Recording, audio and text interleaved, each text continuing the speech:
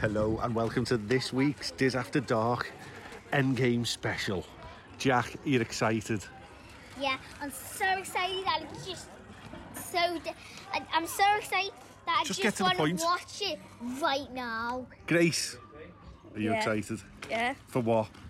What? Who's going to die? Captain Predictions. Marvel. Me. You're going to die? Yeah, because I'm so excited. Okay. So, Jack's I'm going to die. excited to see Captain Marvel come in. Are you excited? I'm so excited, and I just can't That's Captain hide Marvel, the old version I'm of Captain about to Marvel. watch Avengers, and I think I like it. Oh yeah! Okay. I think Thanos is gonna die. Say cue the music. Cue the music. Oh hi, Craig! Fancy seeing you here? I can't go to pictures on my own without bumping into you. What are you here to see, Craig? Avengers Endgame. Oh my goodness, so am I! Oh, what seat number are you? Right next to you! You know. I thought I'd left you in Epcot.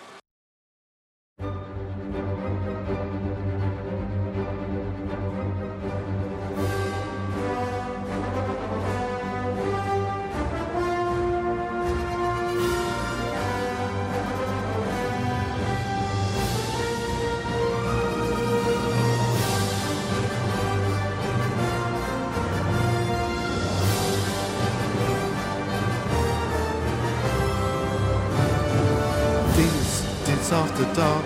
Diz After Dark. Well, I don't know if my stomach made the podcast or not, but anyway, hello and welcome to another edition of Diz After Dark. I am Horse in the Throat, and this week I am joined by some of your favourite regulars. So I'll start off with Mr. P Dubs for Washington. Hello. Hello, sir. We are also joined by Ryan. Good evening. I'm sorry, you're not quite up to the level yet of having surname or nickname status, but you're working up to it. That's fine. Yeah. Most of my nicknames are terrible, so let's stick with that.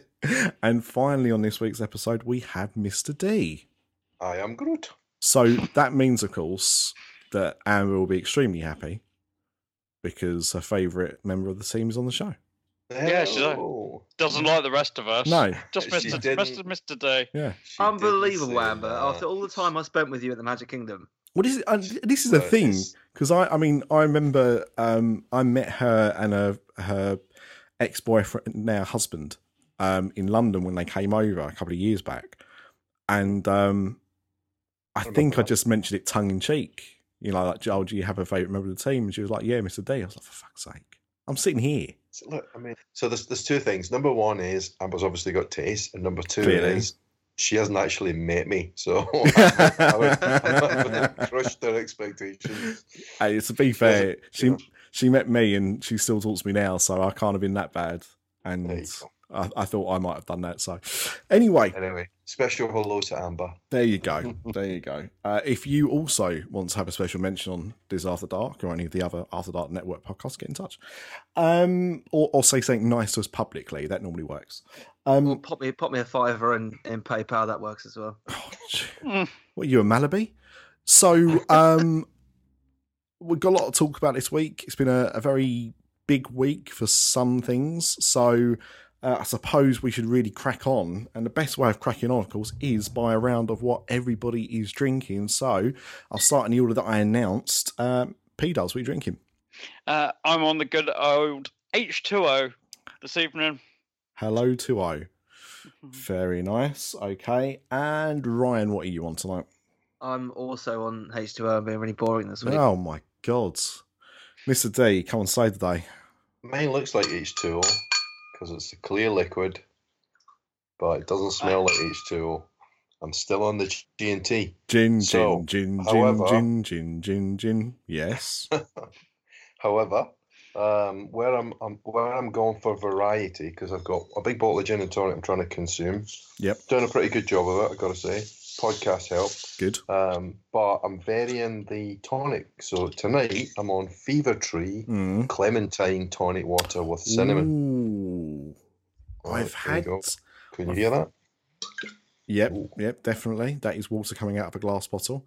I've had the regular, and I think I had some kind of lemon one as Yeah. well, maybe. There's many different types. I've only Yeah, there tried is, yeah. aromatic and this one so far. Oh, I think I might have had the aromatic one as well, actually. Right, I quite like that. Yeah. I'm working my way through it. Yeah, I mean, I think it depends on what if you've got a plain gin, it works, but if you've got a flavoured gin, then bit of a taste clash. Well, But yeah, I I agree. So I've been saving this for a while because this is a beer bought with Ryan. I'm drinking a can of Desperado. So Nice. I'm going to go and pour it into my Budweiser glass because it's the only branded beer glass I've got. And it's not unlike that one I had to pour the other week, that Belgian one you made me buy. This one isn't pouring out anywhere near as lively a head, so it's all good. Ryan, honestly, man, if you could see this pint, you would be well impressed. It's a nice, slightly foamy but quite small head. It's very good. Anyway. Oh, I'll tell you what. I was when I was in the last recording we had. I was in Manchester, right, and I was with a friend of mine. We travelled up together, and he poured his drink, and right in front of the barman as well, and it was like half head. Oh my god! And he's up north as well, so really, really embarrassing to be two Southern softies up in Manchester and watching him pour a pint like that. I had to walk away. I'm not surprised. I hope you left him there, and I hope no one knows where he is now. 2 weeks He's on. gone. Yeah, He's gone. That's what. Somewhere in what it Manchester, in different places. Yeah. Anyway, cheers, everybody. Cheers. Cheers. So, let's start the show now as we do. As we do now. We never used to, but this is how we do things now with the first segment, which is Part News. The Dad Disney Parks News Roundup is sponsored by WP Magic Journeys to find great prices for your next Disney holiday, as well as letting someone take the stress out of booking your fast passes and your dining reservations. Contact Wendy at wpmagicjourneys.com or WP Magic Journeys on social media. Mention Diz After Dark for a $25 off your deposit. It is the smart way to book your dream Disney holiday. So, who wants to go first? I know people have got some stories, so anyone want to go first? Yeah, I'll go first, whichever. I'll go second then. What I loved was that British thing of there being a pause. Yeah. And then we both say it. Yeah. And it just shows you who would cave in for us to be me and P-Dabs. It's got to be something to do with pause. We collapsed to peer pressure first. Mine put himself on mute. He wasn't getting involved at all. No, I'm not getting involved. So No. I'm too polite. Go on, V-Dubs. Kick us off. So my story is we finally have a new fireworks show going in Mickey's Not So Scary Halloween Party. Woohoo! After 14 years, Hello Wishes is on its way out. Yeah. I mean, it's a shame because it's, that is it. We obviously lost Wishes a few, 2 years ago now, 3 years ago? Wishes. So that's it. That is definitely the end of anything Wishes based. Yeah. The final curtain. For now, anyway. Yeah, They may bring it back. until it comes to the 50th in a couple of years, and they bring them all back. They've just brought back one in Disneyland, haven't they? They're bringing one back there, I think. Yeah, they're bringing back the one that they did for the 60th. Yeah. It's coming back. You So too can watch Hello Wishes for the one-time only price of $200. Yeah. And buy this special limited edition T-shirt. By the way, there'll be more on that in a minute. where you can also get one of the used fireworks shells. Oh, yeah, wrapped in a pin. Yeah, they will sell that in a nice glass box. Yeah. Yeah. So It's we don't have a name for this. Oh. Yeah. They've not named it for some reason. It's going to encompass the state-of-the-art projection mapping that they've been using in in Happily Ever After. Mhm. All we've got a little bit of a storyline. The show will take guests along on a trick-or-treating adventure where four friends, Mickey, Minnie, Donald, and Goofy, find themselves drawn into a mysterious haunted house. I mean, at least Mm. bloody make it the mansion, for Christ's sake. Yeah, you'd think they'd say that, wouldn't you? It probably will Lazy. be.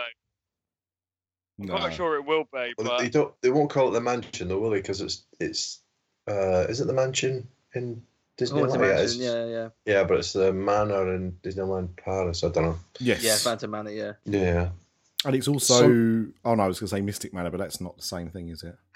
yeah.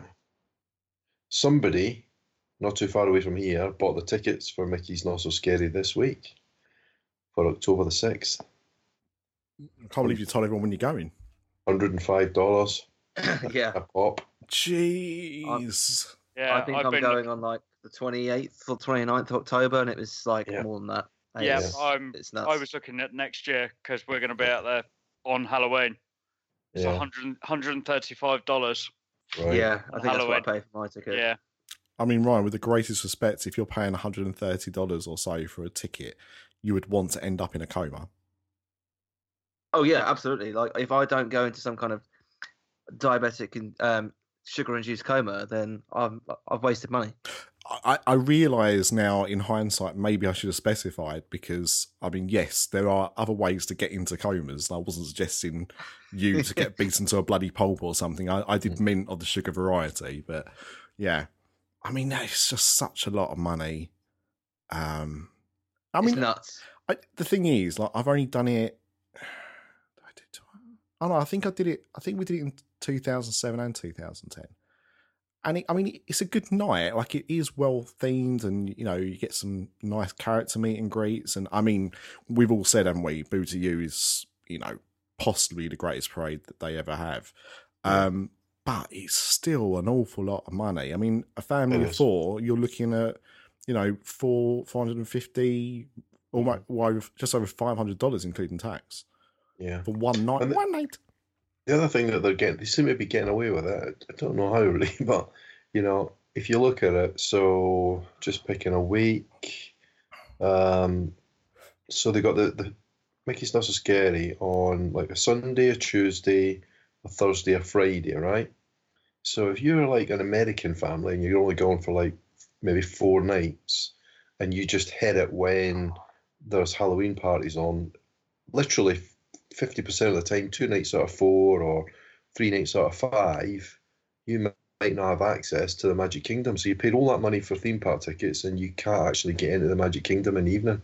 Yeah, and And those nights at Happily Ever After are horrendous that time of year. Yeah, and that's exactly it. So the nights that you can go, and that's the problem we've got, we're actually struggling for nights to get to Happily Ever After. Yeah. So yeah, you know, those nights are going to be extra ram-packed, and they're getting away with it. It's unbelievable, really. And just remind me, because again, I've never had to look at it separately, but can you have tickets for Mickey's Not So Scary and not have park tickets? yes, Yes. Yeah. So really, and Bob Iger, know you listen. So if you are listening to this particular episode, you should be, of course. Oh, Then pal Bobby. he doesn't like being called He's Bobby. rolling in like, the in person. likes it when I Avengers call- cash at the moment. Yes, Yeah, I used to when I call him Rab. that's a Scottish joke. Yeah. But if you are listening, I mean, you know, I think I can't say the smart thing because Disney obviously do it to make money, but what I think the nice thing would be to do is for you to add it on as an extra. So let's just say a ticket for the event is $130. So ish, $100 to $130. So even if they turn around and said, if you bought like a 14-day annual, not annual ticket, but you know, like the Ultimate Pass, whatever it's called, that we get in the UK. You know, if you bought that, you could add on for, you know, one night of that 14-day experience. One night. You know, for $50, an entry into Mickey's Not So Scary. I think that would be really good. Yeah. Because no matter how fun it is, I couldn't justify another $400 or $500 for a nighttime party especially knowing, in my situation, they wouldn't get the most out of it anyway. So, I think it's really bad. But if it was a reduced cost because I already had a ticket, I'd probably swallow it. Well, the crazy thing is, so kind of related to this, is I don't know if anyone else wanted to talk about this, but the Disney Villains After Hours event. I was, but crack on. Because it's kind of related, right? So this is happening from June the 6th until August the 8th on select nights at the Magic Kingdom. It seems very similar to Mickey's Not So Scary. Mm-hmm. It's not too dissimilar in price. In fact, it's $139 plus tax in advance, or $144 on the event night. And as far as I can see it, so the event runs from 10 p.m. to 1 a.m., right? So you get not very many hours at all for $139. And all they're doing is they've got a 20-minute show. They've got the Maleficent Dragon, which are like, it's coming out at night for the first time ever. When it bursts into flames. Yeah, and a few bits of food. It's called Disney Villains something or other. After Hours. Disney Villains After Hours, and you can't even meet a single villain at this event. You know why it's called that, don't you? We sent They them can't call it Mickey's Not So Scary? No, we sent them a cease and desist. They wanted to call it Villains After Dark, and I was like, no. Nah, you can't do that. No, I got in touch with Troy McClure, not Troy McClure, Lionel Hutz, via Troy McClure. It's all right, it worked out in the end of the joke.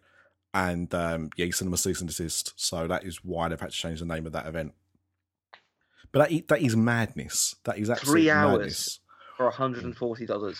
$140. Wow. I mean, because at least, sorry. No, I was going to.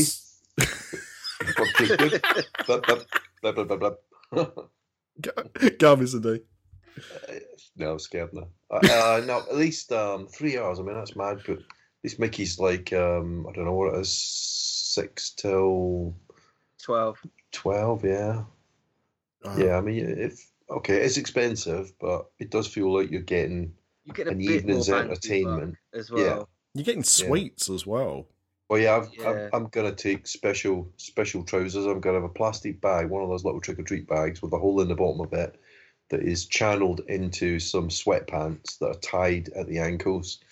And so I'm just gonna, as they drop the sweets in, they're just gonna filter into my trousers. Oh, you can keep asking for new bags. Yeah, I know, but cargo pants, Ryan. Cargo pants. That's all you need. Cargo pants. Yeah. I'm getting my money's worth. Don't worry. I mean, that's the thing. I mean, we were talking about only a few months ago the Toy Story breakfast deal that they have, where you can go and have a buffet breakfast and get early entry into Toy Story Land, and that was, what was that? An hour and a half, 2 hours? No, was it? I think it might be long. It might have been 2.5 hours. Yeah, actually, like the time. I think it's like it was like 7:30 in the morning till 10 or something. But that was like $90 odd, but you got food included. Now again, I don't think that's good value for money, but when when you compare it and for what you're getting for your money, it does sound like a massive rip-off. But we know it's gonna shift tickets. Oh, of course it will. But it's just nuts. Like, so they've got this 20-minute show that's happening 3 times. So that must be roughly on the hour for 3 hours. A DJ is going to keep the party going all night, apparently. And there's going to be unique food and beverage items, which you have to pay for. Yeah. Which it just seems insane. And all of this, it's called Disney Villains, and you can't meet a single villain. That is, to me, just insanity. So apparently also there's going to be some ride overlays. So Space Mountains is going to be invaded by villains, and there's going to be some live actors on Pirates of the Caribbean. That is no different to what happened at Mickey's Not So Scary last year. No different at all. No. It's madness. Easy enough to upload a new soundtrack to Space Mountain, I would assume. You just time it to a minute and a bit and record something and push it out for an evening. It's not difficult. Probably right. I'm paying some guy to go, "Hark, I be Pirate McGee, the one you've never heard of before." For like 3 hours. It's pretty easy, isn't it? You're not even paying someone to do that. That's just like a normal member of staff in a pirate costume. That's all it is. Yeah. You're not hiring anyone Jeff, for that. you're doing this tonight. Yeah. Stop washing those dishes. You've been promoted, and you're not getting paid anymore. it's becoming more of a thing, isn't it? It's clear that it's all about the upsells. A weird time of year to do it though. A Disney villain thing in the middle of June. Dude, they're starting Mickey's Not So Scary in August. I Yeah, think so the days this- of the things last making date- sense are not there. The last Yeah. date for this is August 8th, and Mickey's Not So Scary starts on the Sounds- 16th. Yeah. Yeah, it's definitely they're definitely trying to join the dots, aren't they? Mm. Because the Halloween parties butt right up against the Christmas parties as well. Yeah, there's- within a couple of yeah. days. yeah. So I'm planning on going to both in my trip. Yeah. I mean, that's not right, is it? Like you shouldn't be able to go from Halloween to Christmas that quickly. It's nuts. The only time that works is the Nightmare Before Christmas, and that's it. You also shouldn't be seeing Halloween in the middle of summer. It's No, that is very true. crazy. Yeah. I mean, I know Amanda's hitting us. Amanda's not listening to this, but if she was listening to this, she'd be banging her head against the wall because she would have Halloween all year round. Yeah. But Yeah, I mean it's fine if you've got a themed area. We're nearly there. mm, Nearly got it all year round now. Yeah. matter of time, people. Yeah. But it just makes me a bit sad, really, that there is so much emphasis now on these upsell events. And some of them make sense. Mhm. Like, I still think the Toy Story one does make sense in terms of it gets people to be able to do things that they might not be able to do during normal hours because of how popular it is. And yeah, it's overpriced for what it is, but then some of them just like this does not make sense. No. No. It's like But- is people that fussed about seeing Maleficent at night breathe fire. And not even moving, just sitting in front of the stage. What do you mean, Yeah, like Truckosaurus? Yeah. Jesus. Mm. I mean, it's like you say, really. If it's additional hours, then it's fair enough.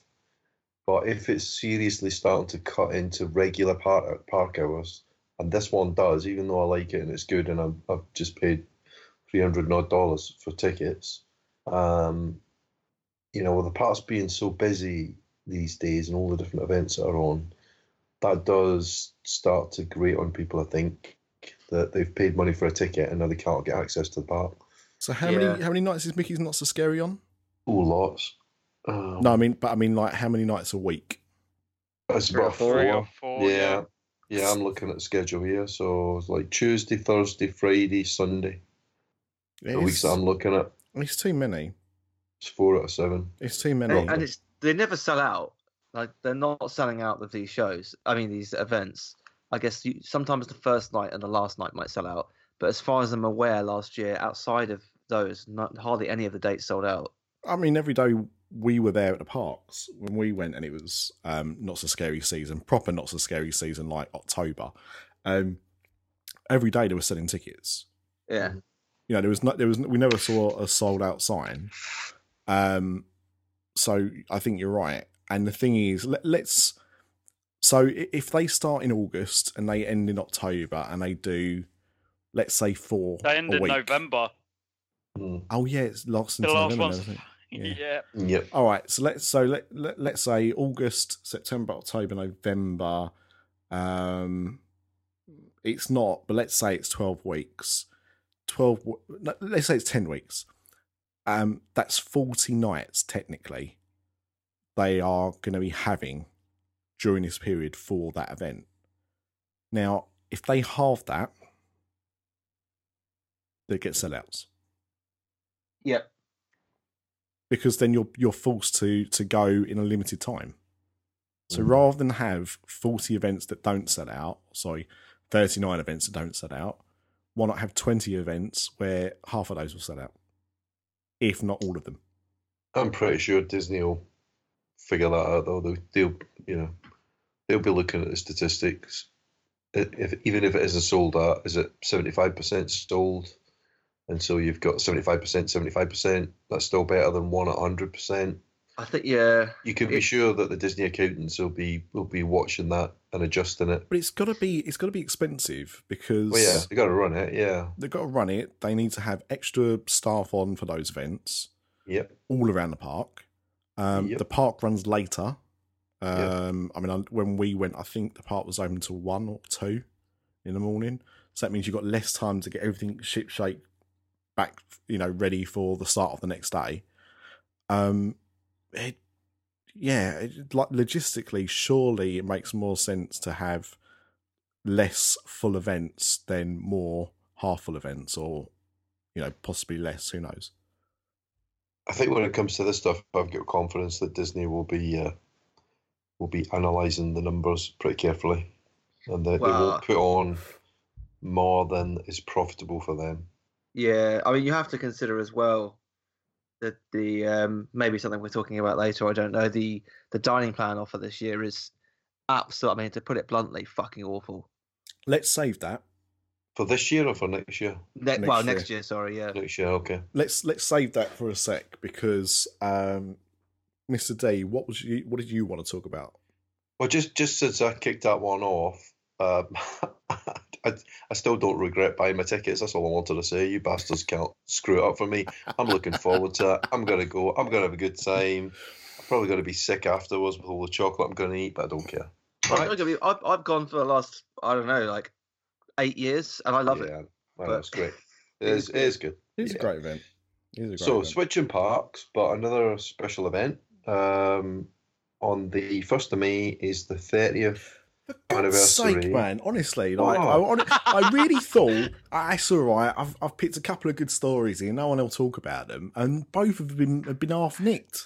If you're not fast, you're last. That's all I can say. So, Go on, Mr. so they're going to live stream the 30th anniversary from on the 1st of May to celebrate the 30th anniversary, and I'm looking forward to this because they've got a number of things. They've got the new nighttime show, and the other thing was, it sounds like they're still going to run the Star Wars Spectacular after it. So I'm hoping that is the case for when we go, because I'd like to see both of them.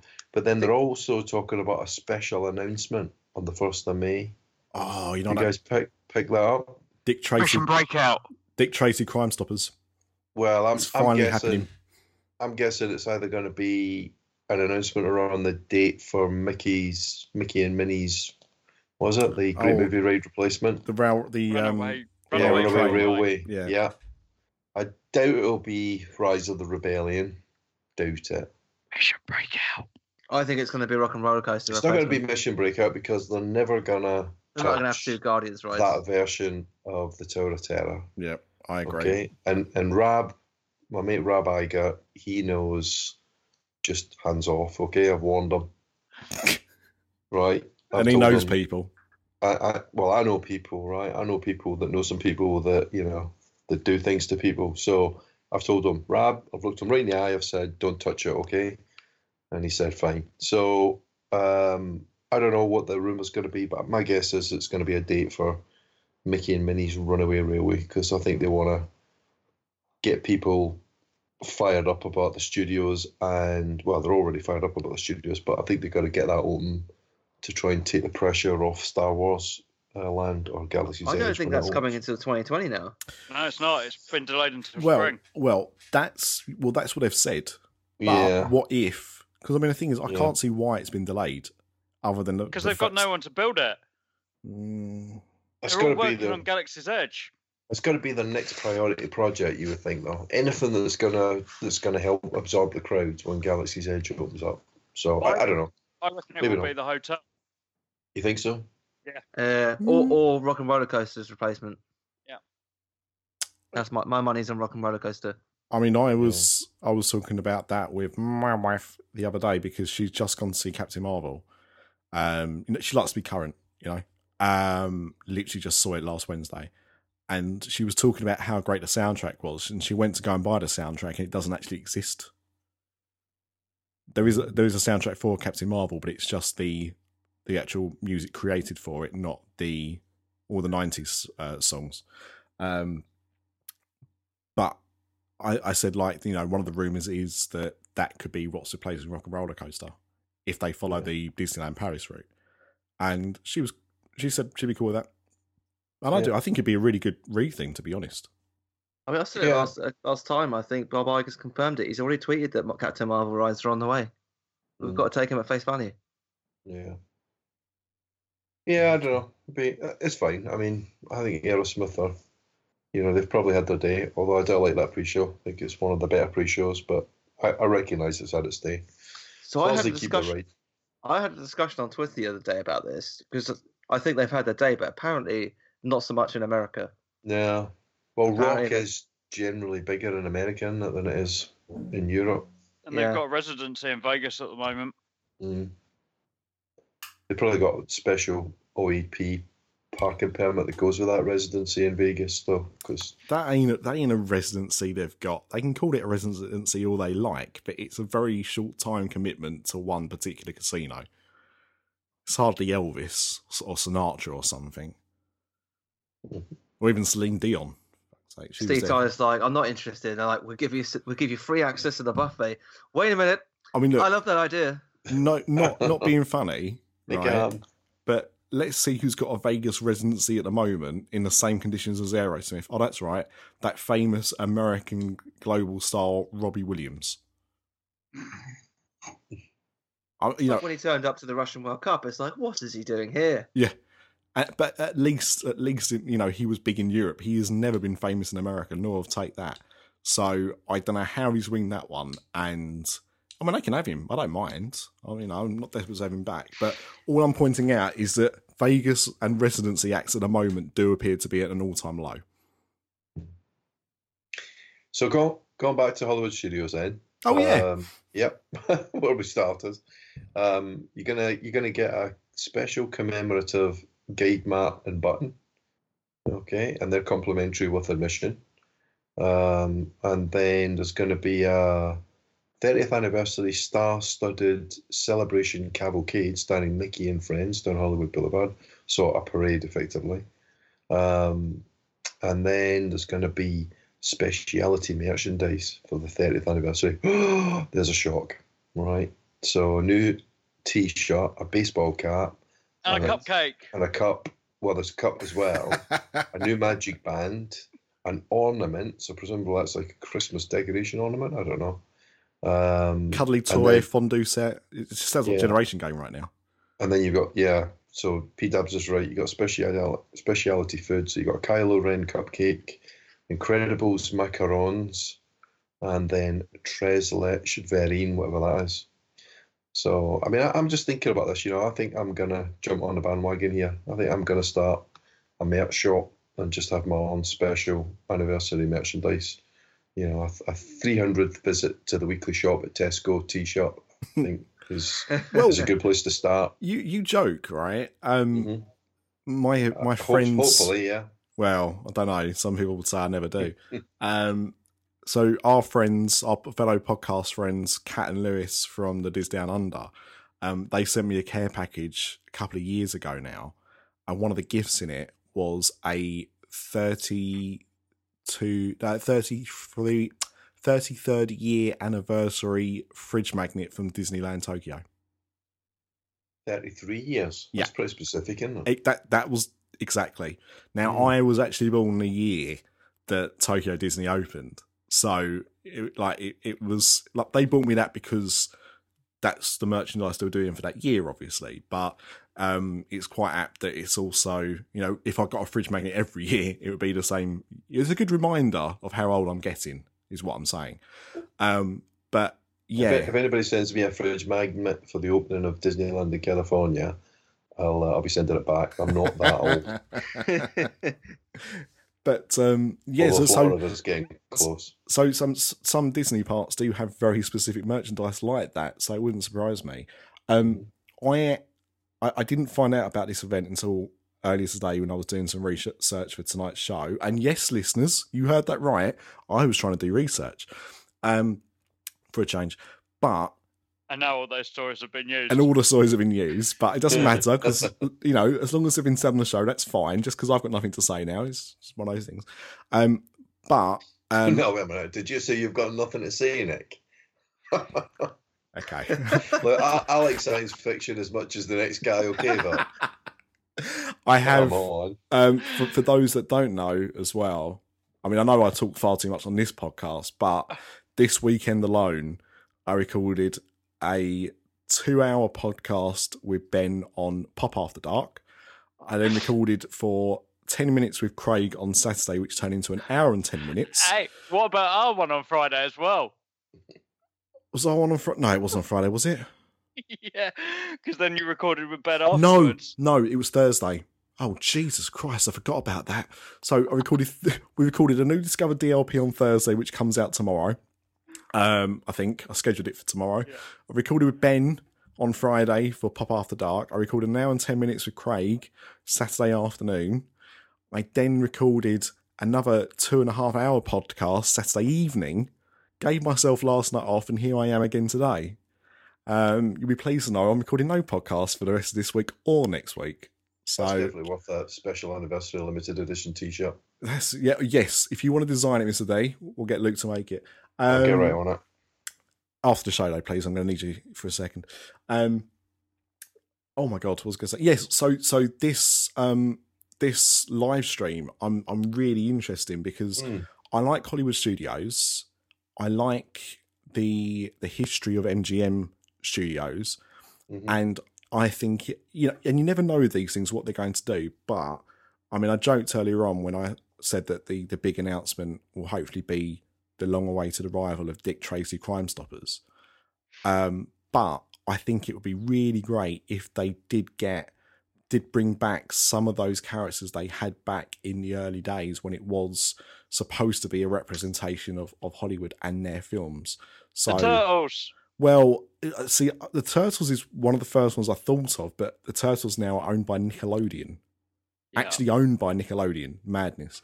And Power Rangers was another franchise they used to have down there. That's now Hasbro. Possibility, I suppose. But it was Disney at the time. So, but they had things like Dick Tracy, and I'm sure they had something for the Rocketeer. We've got obviously Indiana Jones is still there. So, it'd be good if we get some of those characters from the early days of the park. Yeah. I think what they're going to do is saying, we were only joking when we said we're opening up a Mickey Mouse attraction, and actually what we've done is refurbished a great movie ride. # you're welcome, mic drop. Oh, it's open now. That would be quite special. Yeah, that would be good. I mean, it's not happening by any stretch, but it's a nice dream, Ryan. I mean, can I just say, I've said it on Theme Park Trader, but I'm going to say it on this podcast as well, that Dan is there on May the 1st in Hollywood Studios, and if he doesn't bring me back some merchandise, he's being sacked. Okay? You heard it here, second. I didn't actually on Theme Park Trader. I didn't tell him he'd be sacked, but on here I'm telling you he's going to be sacked. You heard it here first then. Yeah, well, he'll be listening to this, I'm sure, while he's on vacay. Because what else would you do when you're at Disney? Listen to our podcast. Certainly in Hollywood Studios, there's nothing to do, is there? Oh yeah, we'll do the rides in half an hour, and then he'll be like, "What can I do now?" Oh yeah, there's a new Disney After Dark that's dropped. Exactly. Yeah. So you can watch The Wonderful World of Animation at 9:05 p.m. on May the 1st. Is that local time? So that'll be local time, yeah. So that's going to be what? 2. Yeah. 2 in the morning. 2 in the morning. As far as I'm aware, they're planning on keeping all 3 shows. From what I heard. Fantasmic and no. So they've got the movie one as well. So as far as I'm aware, they're planning on introducing this new one, having the Disney movie one. I can't remember what that's called, and the Star Wars one. Oh, that'd be great. That'd be good. Yeah. Fingers crossed that you get to see all 3. Yeah, that'd be cool. I like that. Yes, good. So we've booked a Fantasmic dinner package as one of our ADRs. Nice. As well. Well, we thought we'd better because I guess we're just predicting the Hollywood Studios is just going to be rammed, given that that's post Galaxy's Edge. That's a good shout. I might have to do the same. I didn't think about that. Yeah, jump in there quick. Let's go pretty quick. It's quite interesting the restaurants that are quite popular these days. Because we didn't have too much trouble with the Boathouse. That was a tough one to get. Boathouse is tough. Yeah. Be Our Guest is opened right up now. Yeah. Now that there's 2 credits, like when I looked today, every single time for dinner is available still.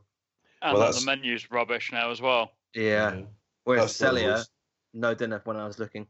Well, really? Okay. Because that used to be really difficult. And then as soon as they made that a signature, then that started to open up. So if that's filling back up again, wow. But then I guess that's, I don't know. It's food and wine, I don't know. Yeah, that's interesting. So we should compare notes on what we booked, right? Yeah, I mean, I'm only 10 days into my 21-day trip. That's all I can do so far. Yeah, I think we'll be talking about that in a minute. Yeah. Okay. So that was it, really. It's May the 1st. Set your alarm for 2:05 in the morning if you're in the UK, or 9:05 in the US. I love the fact you've asked me to set my alarm at 2:05, as if I wasn't going to be up already. I wouldn't have gone to bed at that time. Yeah, Mister, just in case you missed it on last week's Theme Park Trader, Ryan actually used your joke. He gave you credit, mind you, but about your joke about having poo for breakfast. Yeah, and that's a good joke. if you're listening to this episode out of context, you might want to go and listen to the other one before you vomit somewhere. I think our listeners probably will get the idea there. You would have thought so. Yeah. Ryan, was there anything else you wanted to talk about in the parks? No, mine was the villain event. That's basically Mickey's Not So Scary. You didn't want to talk about the Dewey and Burke or whatever they are, Dumbo collection coming out next week? No. I think was it Junie and Bork? I don't know. Christ. Yeah, it's like whatever it is. We don't care because we're men. We don't buy them. That's all I know. It's like you just release a new bag for every bloody movie now, and everyone goes, "I'll pay $300 for that." Yeah, I've got a nice Loungefly Star Wars backpack, which I think was a little pricey, but they're nowhere near as expensive as those stupid bags are, and people do go nuts for them. Absolutely nuts for them. Anyway, it's like those orange bird sippers, right? That they released for the Flower and Garden Festival this year, where people were queuing like when they first got released, like day one of the festival. People were queuing from opening until 11 o'clock, which is when the showcase opens, when the festival starts basically, and there were queues going right back to Future World, and like today you could go into Epcot and just get one, and it's just like like why? Well, I guess a lot of those people were just selling them on eBay, but for the people that aren't, just wait a couple of weeks. If it's not like super limited, why wait in a queue for like 3-4 hours? I don't understand. Yeah, no, you're right. There is that, FOMO, isn't there, with regards to that kind of thing, where you think if you don't get it straight away, are you going to get it? But like you say, unless it's literally listed as a limited release or limited edition, you're going to get those. You might have to wait a few more weeks, but you will get them. A lot of people just do it for the Instagram shot. That is very true. I wish I was as cool with the kids as needing to bother about what to put on Instagram. But there you go. That's what happens when you get into your 30s. I just have to, when I'm doing like a selfie on Instagram, I just need to make sure that I'm not, I'm taking a picture of a bit of merchandise and I'm not naked behind it or something. Again, is that something you make a habit of doing? Well, when I'm at home, sitting in my pants, why not? Let it all hang out, yeah. I mean, you live down by the coast, so nice and warm. You're quite near Brighton there. It's quite bohemian. Exactly. You've got to be careful though, walking around Brighton with your kit off. Yeah, you really don't. That's what everyone does. Things are Brighton lots of times. Yeah. Just depends what you're looking for when you're doing that, really, I suppose. That's very true. That is very true. Don't want to be going up the wrong alley. Hey, no lanes talk on this podcast. My God, Craig Lucas has just joined us. No, that was far too clean a joke for Craig. Yeah. P-Dubs, was there any other part news you wanted to talk about? Yeah, we have travel times for the Skyliner. Woo. So they've announced that rides will, between certain points, take approximately 5 to 15 minutes, depending on where you're going. So from Caribbean Beach Resort to Hollywood Studios, it will be 5 to 6 minutes. From Caribbean Beach Resort to Pop Century and Art of Animation will be under 6 minutes. From Caribbean Beach to the Riviera is about 5 minutes. And Caribbean Beach to International Gateway at Epcot is 15 minutes. Wow, that's awesome. If you think about that, if you're at Caribbean Beach, or even if you're at Pop Century or Art of Animation, you're never going to take a bus, are you? No. To the studios or Epcot. It's never going to take you more than half an hour to get anywhere on it. Yeah. That can't is- wait to- Unless the queues are horrendous. Because you've got to change, haven't you? I mean, I suppose if you're at Art of Animation, you're going to have to queue to get on one, then you're going to get off at Caribbean Beach, and then queue for another one for the studios or Epcot. But still, that's Constant, isn't it? yeah, it's at least as good as the bus. It's not going to be any worse than the bus, I don't think. You get a better view. Yeah. Why do they just not expand the people mover? Why do they not just No. build like a really big people mover to go around the entire resort? You see how It many was times called the people mover- monorail. You see how many times the people mover breaks down every day. Yeah, okay, good point, well made. And yes, the same with the monorail. Well, that doesn't actually break down as much as actually break apart, but And almost Yeah. kills people on a daily Yeah. basis. Yeah. Yeah. I mean, this is tried and tested, low cost technology, and it's every ski resort has got this sort of gear. It's Yeah. just a big one. But also, by the looks of it, so many people are scared that they're going to fly off and die that I think it'll be quite quiet. Yeah. well, not if they do fly off and die. I imagine there'll be quite a loud scream. Well, I mean, the ride will be quieter when I get there. Mhm. I mean, I wonder. I mean, obviously, we're speculating because it hasn't opened up yet, but I mean, it does seem like a much better transportation system than the buses and the monorail. And I wonder if this will be the start of because and also it's got to be surely lower carbon, Yeah. lower emissions. So you would think that might be like a good resolution, especially for those guests that are on site, because what that's going to do is it's going to make people want to stay at Pop or Art of Animation, or especially Caribbean Beach, to use it. And so I wonder if they will over time expand that out, if it is the success that we think it could be. Well, those resorts just went from being value or moderate to deluxe overnight, didn't they? Well, Yeah. I mean, in Super terms of what winner. they offer, yeah, but that they couldn't possibly upgrade those resorts because the resorts themselves aren't.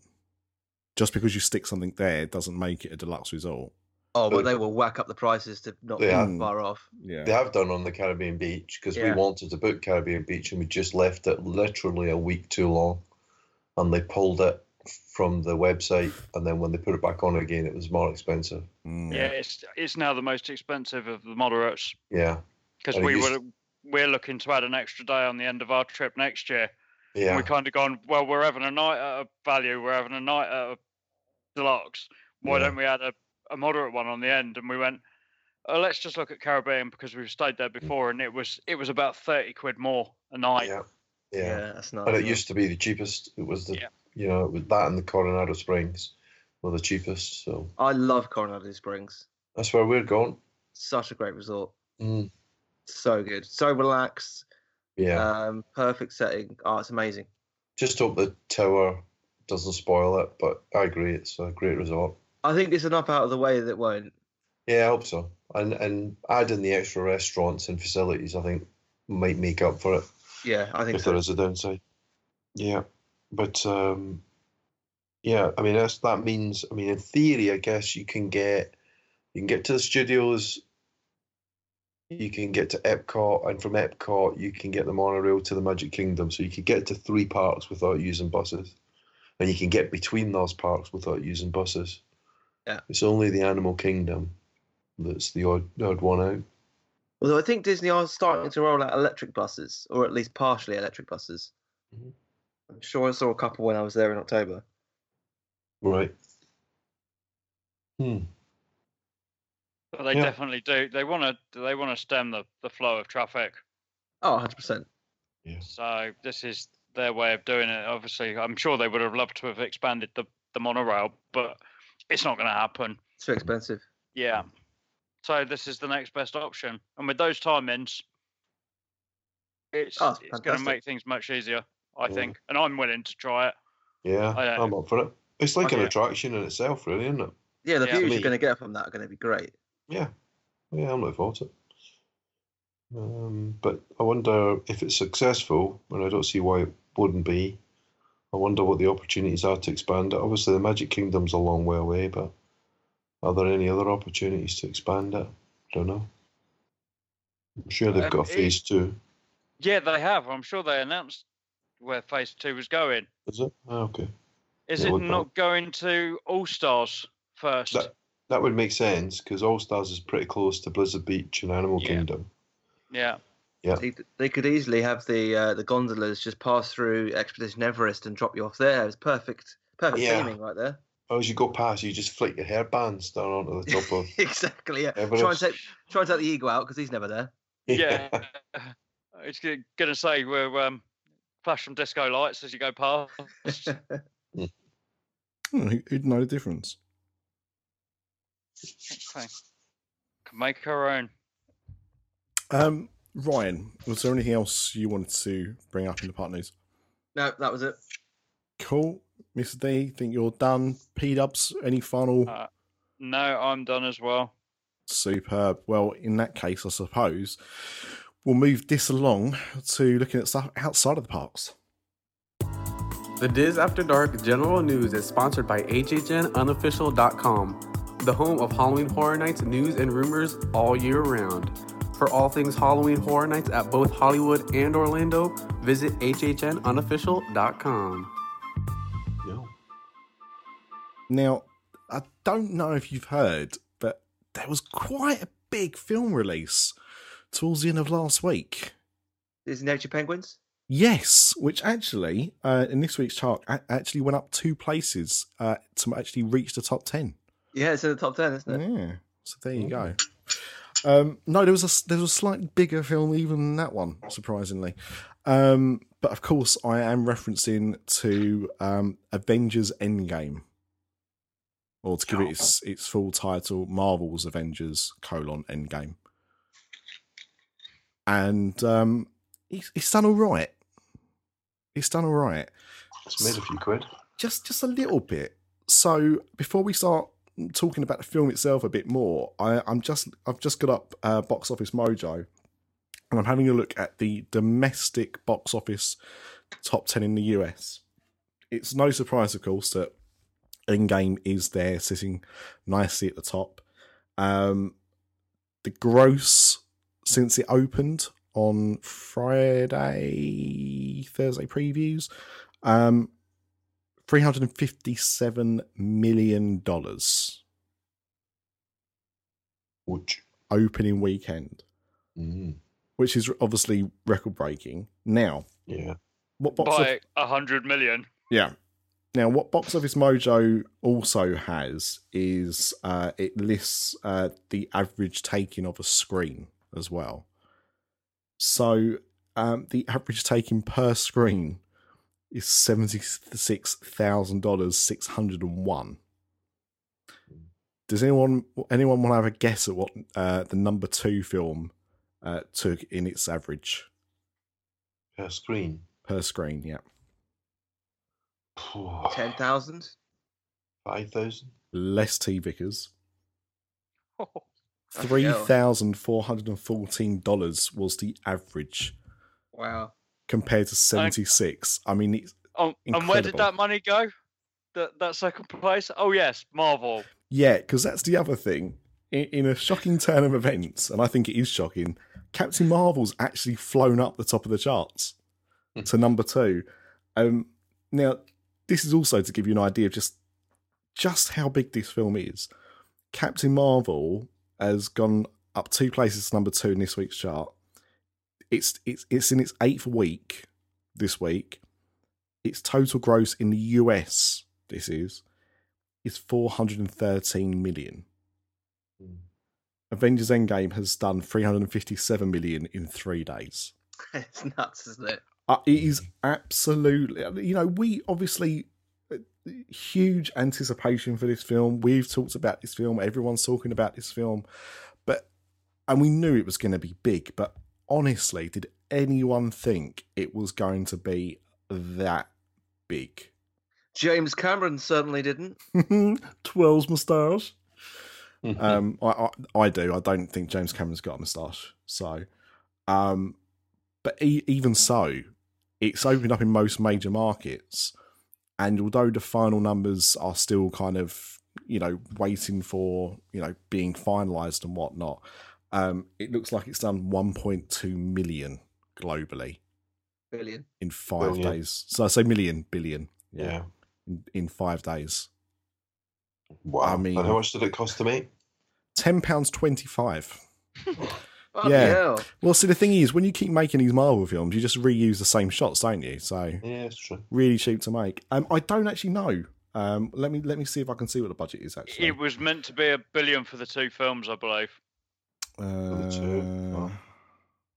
wonder what would have happened if they'd re-released Infinity War before Endgame. I was surprised they didn't, actually. Yeah, because even though people have got it on DVD or Blu-ray or streaming or whatever, I think a lot of people might have gone back to the cinema, especially if they like IMAX, Because they did a couple of double screenings just before the midnight release, but maybe having like a couple more after that midnight release. I think I didn't go until Saturday, but had they had Infinity War 15-minute break, then Endgame, I would have done it. Yeah, they were just not on that day. Yeah, just not on that day. Yeah. You don't just need a 15-minute break between them, though. You need a 15-minute break during them as well. Well, yeah. More on that later. We'll talk about that in a minute, won't More we? on that later. Yeah. So yours has been a little bit longer than that. Use it 10. So this is like Box Office Mojo's throwing some stat bombs. So largest Thursday preview number. So generally in America, films come out on Friday. In the UK now, we sometimes get films on Wednesdays and Thursdays as well as Fridays. So they considered Thursday to be the preview night for Endgame. I think it was only shown in the evening. I don't think they were showing it during the day. But it took 60 million on Thursday alone. The previous record was 57 million. It opened in 4,662 theatres. The largest before that was 4,529 for... Any guesses? Sorry?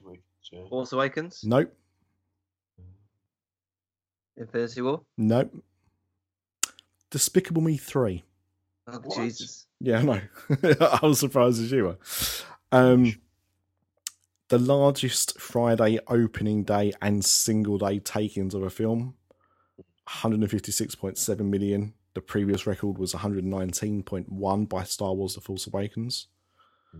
It's the largest Saturday by 20 million, largest Sunday by 13 million, 14 million. And as P-Dub said earlier, it's taken almost $100 million more in one weekend compared to the previous record holder of Avengers Infinity War. So do we think this is going to be Avatar? It's going to come close. It's going to get close, but it all depends on how many people go and see it again, I think. Yeah, I think it'll beat it. I'm going to say yes. I'm going to... They're estimating about 2.4 to 4.2 billion. Jesus at the Christ. moment. 4.2? Yeah, they're saying it could reach 4.2. Jesus. If it carries the way it's going at the moment. There's no reason why it shouldn't blow Avatar away. It's got a broader reach than Avatar. Right, but I know Avatar had the the first big 3D thing going for it. That's true, but there's a few things there though. Like so I recorded for all the listeners, of which I think it's about 80% of this audience, don't listen to Pop After Dark. We recorded 2 episodes about Endgame this weekend. Both of them completely full of spoilers. One with Ben, and one with a few other people from across the network. And they're full of spoilers. So if you've not seen the film yet, don't go and listen to them. But we talked about that a little bit when we were recording these episodes. And the problem I think that we've got with Endgame is, like compared to trying to steal Avatar's thunder, is that Avatar had literally no competition for months. Avatar came out in December, and the next big release was Alice in Wonderland in March of that year, of the next year. It gave it a clear run. It's not that no films came out; it's just there was no big releases that came out, no big studio films or anything like that. We've already got Spider-Man, which is not too far away. Spider-Man's July, so that would be 2 months. But before that, we've got things like Toy Story 4. A Dog's Journey, I think, is coming out. I'm sure that'd be a big smash. No, but do you know what I mean? Like John Wick 3, yep. There are some pretty big films that are coming out, and even those films that aren't as big, like John Wick 3 is not gonna, be massive competition, but it's going to steal screens. It's going to steal screens. It's going to steal audience. I think John Wick Chapter 2 opens about $40 million, $50 million. It's got an audience. This is, again, just like this is, it's another installment in a franchise, an established franchise. People want to go and see it, so they will. So that's what worries me. I mean, the difference is that Avatar, I think its opening weekend was like $80 million or something. It was like it was quite a slow burn. It was, yeah. It was just that it lasted a long time. I mean, this is just completely record breaking. I mean, 1.2 billion globally is just shocking. It says here the international opening weekend. So that included countries like the UK, which I think I saw somewhere that in the UK opened to about $57 million, which I think is a record as well in the UK. The international opening was 859 million. The previous record holder was 443.15 million. And Ryan, I'm going to let you guess as to what the previous record holder was for that. Force Awakens? No, it was The Fate of the Furious. Ryan and Nick's podcast about Fast and Furious films coming soon. That's going to be my reaction to every film. Hopefully, it's what I'm banking on. But I still think it's this is a kind of event film. Yes, like Avatar was. Yeah, people are going to want to go and see this in the cinema, and I think, as I say, it's got a broad reach, and I think there'll be a lot of people that will want to go back and see it again because it is such a long film. Yeah. Everybody I know that's seen it has said they're going again. Yeah. Oh, yeah. I'm going again Bank Holiday Monday. Without so am I. I'm going to see it on Thursday with my wife because my big regret with this is that we saw it separately. I didn't see it with her. I didn't see it with Y2. The people that I normally go and see one of these films with, we all saw it solo. And I'm making up for that. We're going to go and see it on Thursday together. But I mean, the other thing as well is, and we're not going to get into spoilers, but just because of the length and just because of what happens in the film, I don't know if it's going to have the repeat business that Infinity War did. I don't know. I maybe I'm wrong, and I hope I'm wrong because, I think a lot of people look back now at Avatar and think, yeah, it's definitely not deserving of being the biggest film ever. I don't think anyone holds it in that high of a regard to think that it should have the record for it. And I think what better way than to, for the culmination of 22 films, to then take the crown. Yeah. So I also want the interviewer, the first person to interview what I can only describe as what is probably going to be James Cameron's version of Joe Pesci in Home Alone, when they say, "Oh yeah, Endgame just beat Avatar. What are your thoughts?" And he just goes, "Shut up." It could happen. Yeah, I mean, it's Okay, so before we get on to that, actually, so I saw it Thursday morning. It came out in the UK at midnight on Wednesday, early hours of Thursday morning. I saw it 7:45 in the morning on an IMAX 3D screen. Ryan, how did you see it? Saturday morning, first showing of the day, because I didn't want someone walking out that is showing before me spoiling the film. Yep. And I saw it in IMAX 3D over in Chichester. Mm. Or Chai, as some of us like to call it.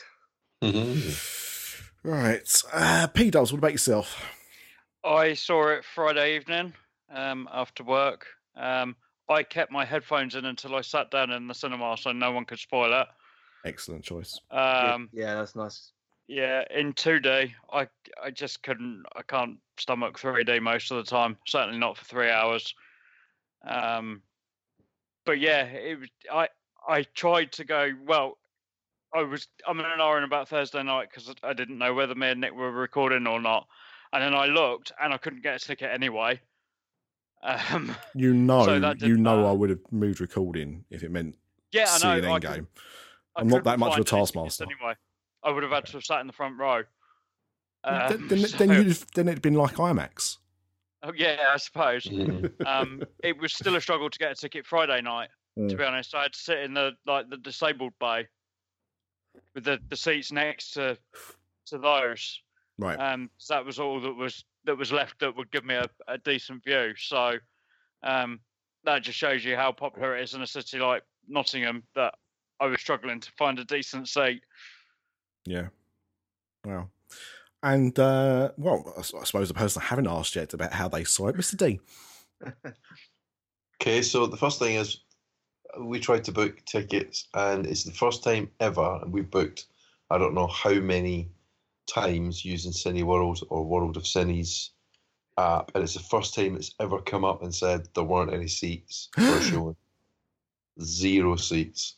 Because what usually happens is the ones right at the front, there's always like the first 2 rows left, and even on the most popular. But literally, the first time I tried to book it, I put in 2 seats, and it came up there are fewer than 2 seats available. Wow! So that's the first thing. Anyway, we booked 3D in Crawley Cineworld for Friday night, and that was when we went to see it. Kind of. When I say kind of, it's because we walked out halfway through. So I've only seen the first half. Sorry, guys. Now, just to clarify, the reason why you walked out was not because you weren't enjoying the film.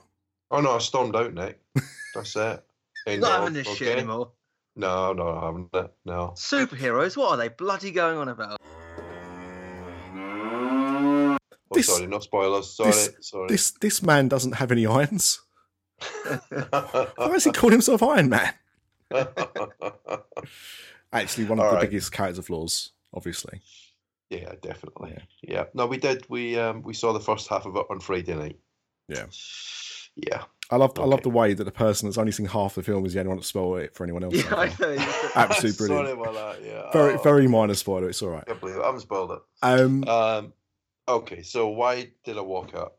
We walked up because it was part of a cunning plan, right? So we've got Cineworld tickets, so it doesn't cost us anything to go any number of times in a month. And because it's such a long film, 3 hours plus trailers and whatever, we come up with this really cunning plan, which is we'd go and see the first half on Friday night. We'd sit by the aisle, so we didn't disturb anybody. We just halfway through, we just got up and left. And then the plan was to go back the next night and see the second half, and it didn't happen. We actually, there is a Disney-related reason, because my youngest daughter Heather was at Euro Disney or Disneyland Paris on the weekend, and she was supposed to get picked up by a friend who let her down, and so we got called in at the last minute to go and pick her up from Gatwick to bring her home.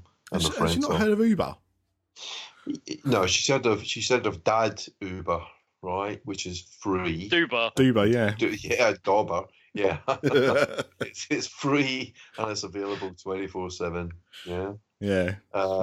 So yeah. Anyway, at the end of that, we still had enough time to go, but it was just too much hassle. So we said we'll go during the week or next weekend. So it's going to have to be next weekend now. But I'm looking forward to seeing the second half. It's not. I didn't walk out of it because we weren't enjoying it. But I was enjoying it up to the point at which we left.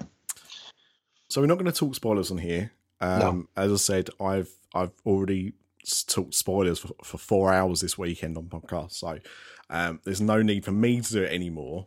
And for the sake of, I know a lot of listeners still haven't been able to go, whether that's been able to get tickets or just not been able to find the time to go yet and want to. I'm going to keep it spoiler free. Other than what's been said. But Ryan, I'll come to you first because we both saw it in the same format. I saw it in IMAX 3D as well. How did you find it as an IMAX 3D experience? Yeah, I thought it was a great experience. I don't have a Cineworld card because neither of us drive, so to get to Chichester or Crawley is a bit of a pain in the arse for us. Those are the two closest IMAX for us. Although usually when I go down, he drives, so I kind of pinch a lift with him. But I loved the IMAX experience. I save it for the big films only, really just the Star Wars or Marvel movies, to be honest. Or things like Ready Player One, which is great to see in IMAX. But yeah, I thought it was fantastic. And the film itself, I think, is up there as one of the greatest movies I've ever seen. Now, I'm just checking that you're not Craig. You're not pretending to be Ryan tonight. It's a very Craig line to say. Yeah.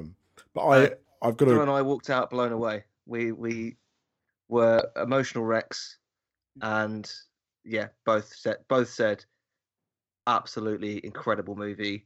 I can't wait to go and see it again. Yeah. I mean, the thing is, I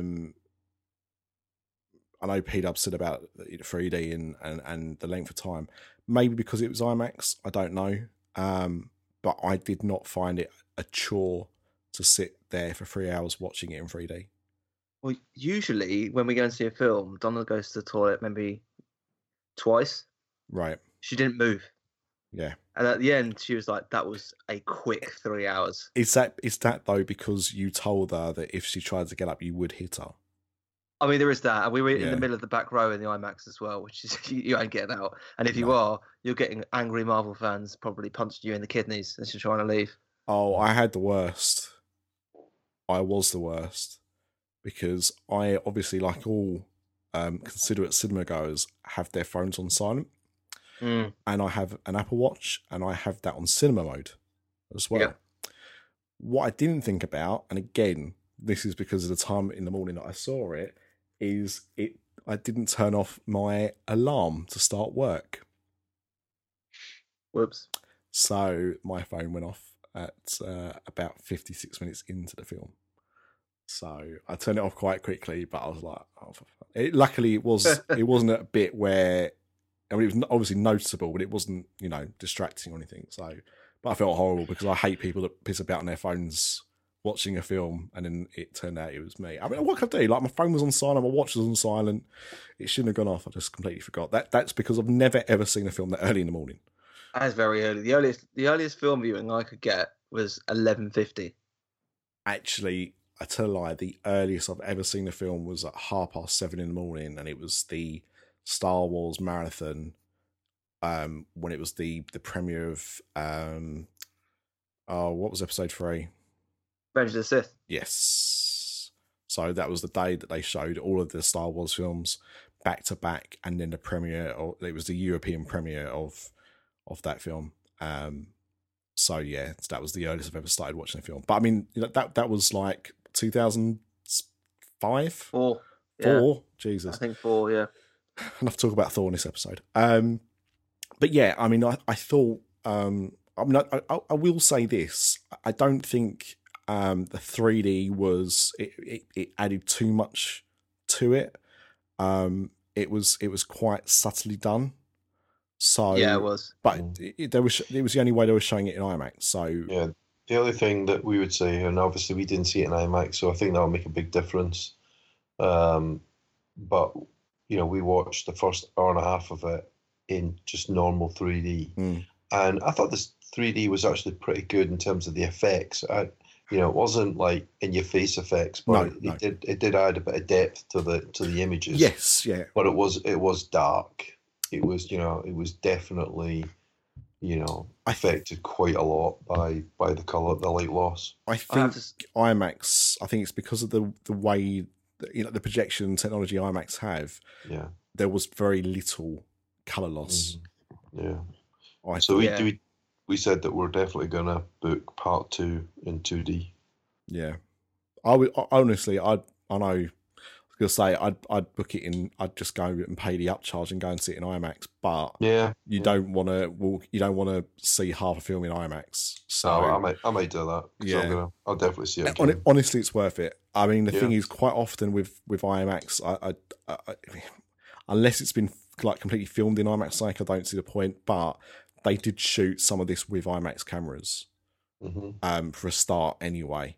And like Ryan said, I mean, I'm a big, massive fan of IMAX and proper IMAX, like not the ones we get in Cineworld, but like the BFI or the Science Museum, those massive, 10-story screens.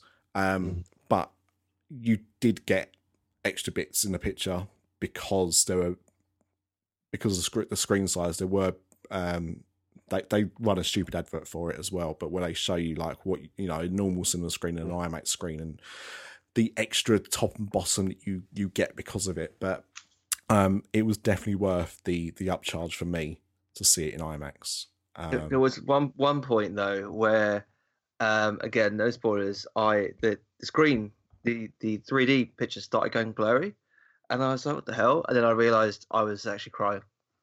I'm not even joking. I was like, why is it blurry? And then I was like, oh yeah, I'm crying.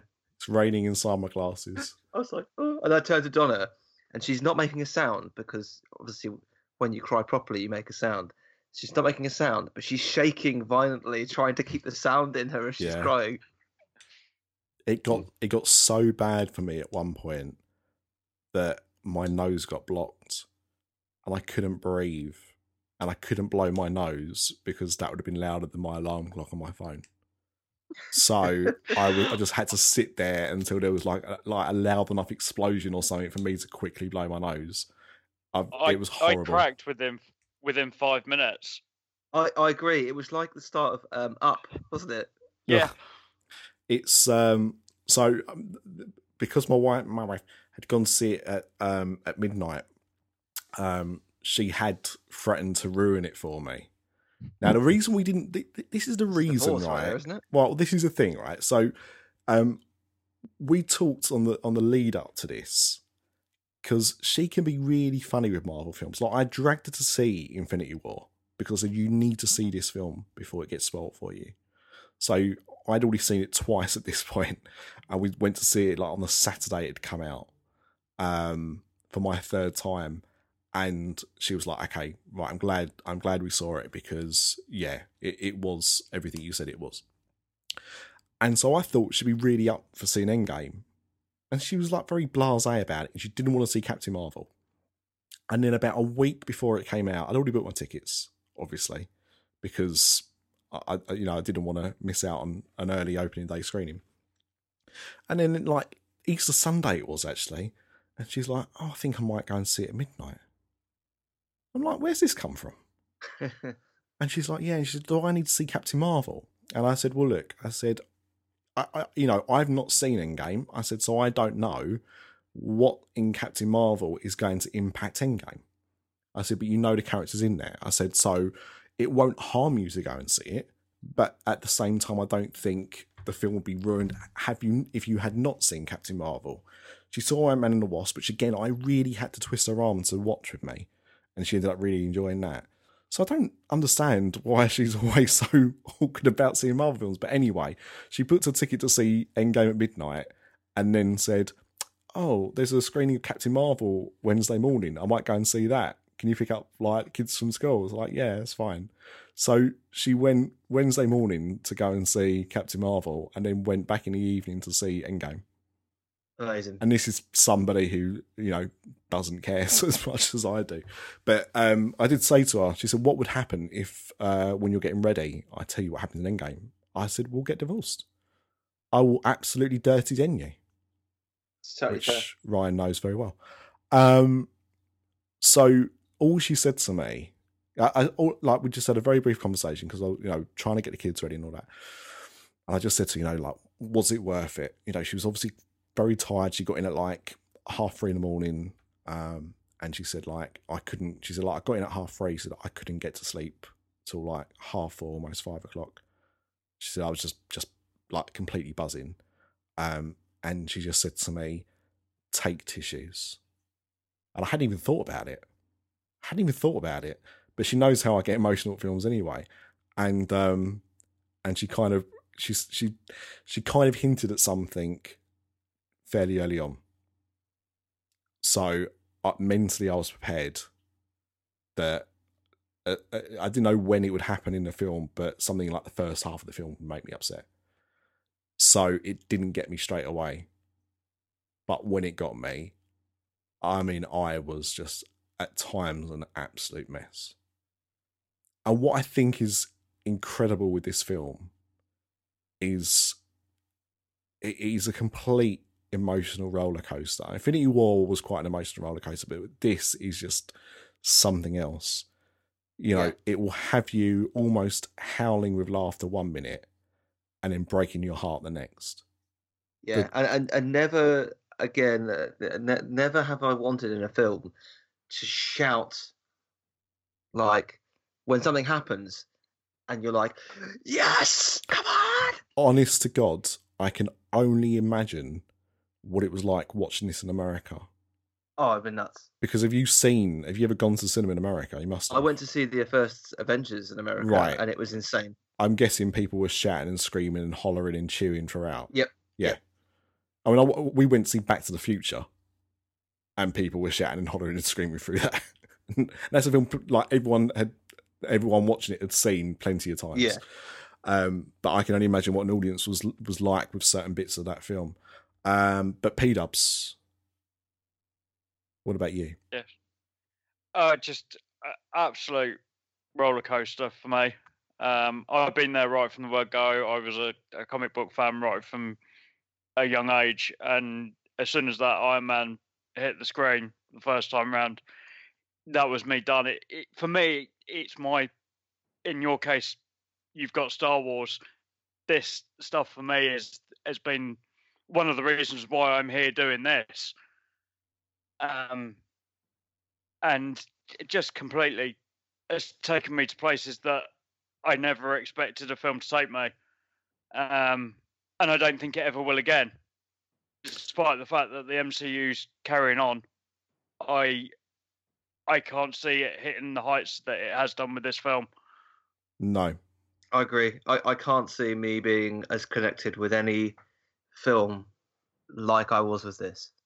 The thing is, like, it was an interesting comment you made there, Paul, about the Star Wars thing, because, and again, this is something I think me and Ben possibly talked about. I've lost count. I've talked about it a lot, but Star Wars was the first film A New Hope was the first film I ever watched as a kid that I got obsessed with. It's when I first really getting into film, and Star Wars was my drug of choice. And what we've got with Star Wars over the last 40 plus years, or what we're getting at the end of this year, is 9 films over that period of time. The only other franchise that's had the amount of films involved in a series as Marvel, like the Marvel Cinematic Universe has had, is Mr. Bond. And that again is what, over 60 years? Yeah. Up to 60 years. So they've done 22 films in an 11-year stretch. And and other than a couple of duds, like, they've been just so enjoyable. And the thing is, like, I'm with Ryan in Spider-Man was my character of choice as a kid. I used to watch like various animated series of Spider-Man, so and have various comic books as well. So Spider-Man was the one that I always kind of like lent to. But that first Iron Man, when it came out, just felt like something we'd seen comic book films like it before. Obviously, we'd seen Spider-Man, we'd seen the X-Men films, we'd had, Chris Nolan's Batman films at that point. But Iron Man felt like, to me, a proper comic book film. Yeah. Like Nolan's Batman films, I don't really like him anyway, but they're not really comic book films. They have a comic book character in them, but they're not really comic book superhero films. The Spider-Man X-Men films did a much better job of it, but they, again, could be very hit and miss. But something just felt right. Well, I'll tell you what I think it was with Iron Man. If you knew the character of Tony Stark, and if you was familiar with how Tony Stark looked as well in the comic books, Robert Downey Jr. was a perfect casting. Yeah, they couldn't have cast anyone better. No. He quite clearly had the issues that Tony Stark had. Mm-hmm. He was coming out of that at the time, so he knew that life. He looked like him. Mm. And he's a fucking brilliant actor. Yeah. Yeah. And I rewatched it recently, and it's still... I think he's one of the strongest entries. Yeah, I did the same, and I completely agree. I think he has done... I think without him, the MCU would not be what it is today. No. They had that solid grounding. That's what it was. Him and Favreau. Mm. Yeah. You've got to give credit to Favreau as well for believing in it. Yeah. Now he's just remaking shot-for-shot Lion King movies. Hey, look, before he even gave us Iron Man, he gave us Elf, all right? Favreau gets a lot of leeway with me. Chef, okay? That's all I'm going to say. That was that was after, but yeah, that's a cracking film. An awesome film. He's made some good ones. He's made some good films. What was you going to say, Mr. D? I was just going to say that for me, my favourite Marvel movies, and I was never a massive Marvel comic book fan, but my favourite Marvel movies tend to be the sort of first movie in each character, so the first Thor, the first Iron Man, the first Captain America. Those are definitely the favourite ones, and then it jumps to when the Avengers kind of come together. That was how it was for me, with one or two exceptions, but generally the first in the story, the origin movie is where I think they got it most right. Mm. It's interesting because I would say my favourite Captain America is probably Winter Soldier, and my favourite Thor film is Ragnarok. Yeah, I'd agree with that. But I liked Ragnarok. It was just too comic for me. I mean I didn't enjoy it and I didn't laugh. I did, but I like my superhero movies a bit less comic. Yeah, I get what you mean. I understand what you mean. And yeah, that's why it's a little bit decisive. People don't like Iron Man 3 for similar reasons.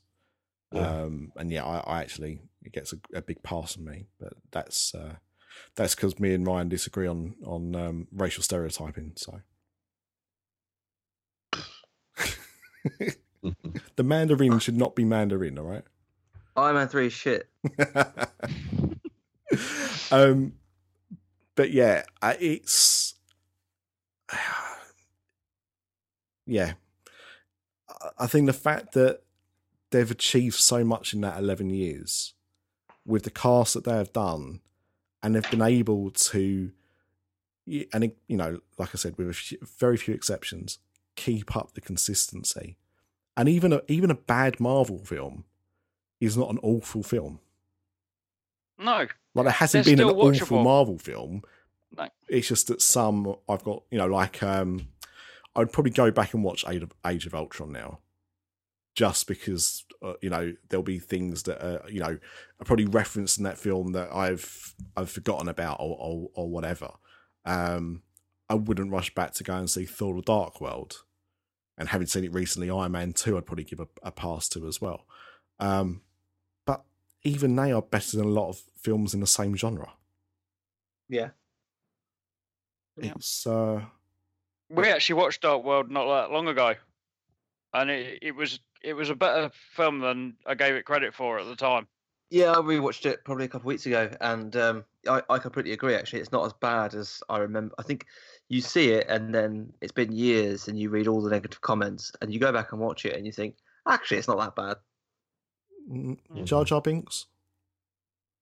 No, sorry. Some things you just can't forgive. Yeah. Some things I- don't get I- better with age. I watched episode 1 last weekend actually, and I mean, I still think there's some great scenes in there, but I know we disagree Oh on. yeah, it's got some great No, scenes. I absolutely agree. I think it's the best lightsaber fight of any of the movies. Mhm. Oh, so good, yeah. Yeah. So I And think Maul's a there far are some- better villain than Vader. Yeah, so I completely Yeah. agree. In parts, it's good. I really liked it in parts. It's just, In other parts, it's terrible. I completely Yeah. agree. yeah. So, I mean, Craig also saw it this weekend. I mean, he hated it, which was a bit of a shame. But not everyone can love this He stuff. told us that it was better than his wedding night. Yeah, that's To be fair, it was better than my wedding night. We sat there eating turkey drummers and watching Bedknobs and Broomsticks for the first time. So My wife went to bed with a fucking migraine, yeah, so definitely better than mine. yeah. Mine's coming up in just over a month, so I'll let you know. Well, your migraine. I mean, what do you plan these things? Well, hopefully not my migraine. Hopefully right. it's something else in the wedding night, but we'll see. Well, I you're going to wondered watch what Bedknobs Pete and Dubs Broomsticks as was- well. I wonder what P. Dubs was going to say there. He put a pause in it. My wife went to bed with a migraine. Oh, that would have been a good game of blankety blank, wouldn't it? It would. My wife went to bed on a wedding night with a blank. Look, I mean, even if you've got a passing interest in the Marvel Cinematic Universe, if you've not seen all the films, I mean, look, it really plays to the fans. It really plays to the fans. The more of those films that you've seen, the richer your experience will be.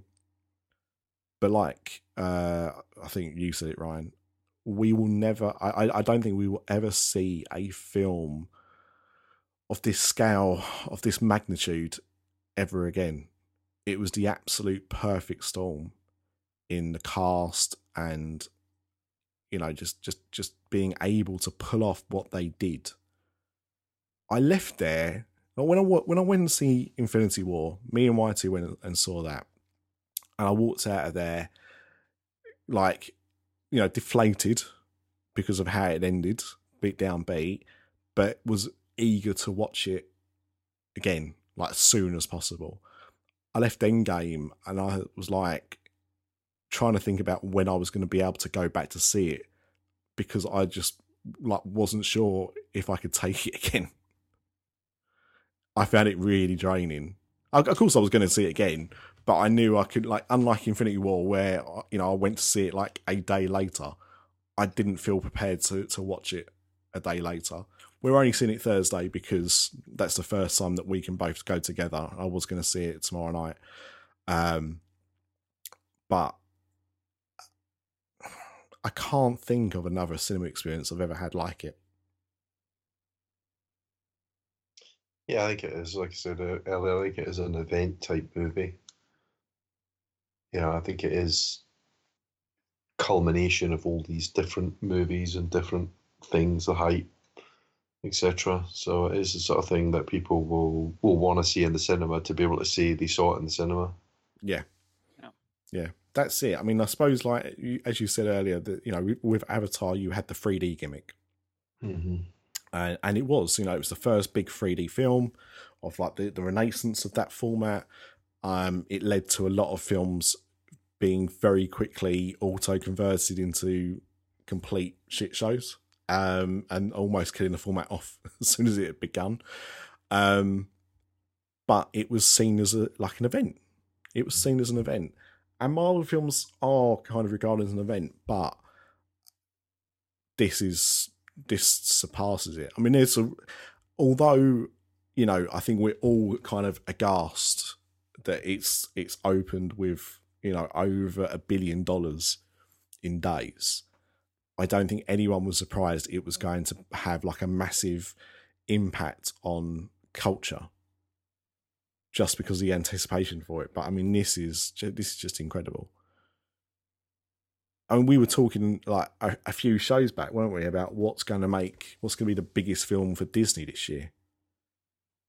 Bearing in mind that they own Fox and, you know, obviously Disney films, Marvel films, Star Wars films.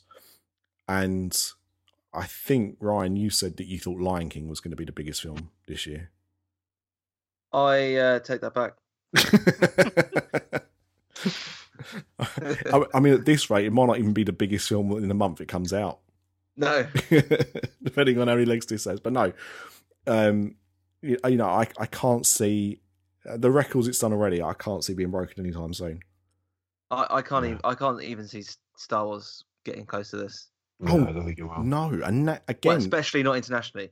No, and that's the culmination of 9 films, 45 or so years as well. But it's just not the same, is it? I mean, look, we're talking about if this could be Avatar. We know this is not going to happen. I'm making a very bold prediction now, and I can't do anything about it because I'm away next week. But if Endgame had the exact same weekend next weekend as it did this weekend, it would have beaten Avatar. I think it will beat Avatar. I said I think over time it could do. It'll be really interesting to see what the drop is. Mm-hmm. Yeah. With these films, I think the average multiplier they work out is about what's it say here? Actually, it actually says this in the article. It was 4 something, yeah. 4 point something. Which would be just shy of $1 billion, domestically. Star Wars took 936 when that came out, and that's currently the record holder in America. So in America, Star Wars Force Awakens was a bigger film than Avatar, but globally it wasn't. No. But the smallest multiplier so far of a Marvel film was 2.27.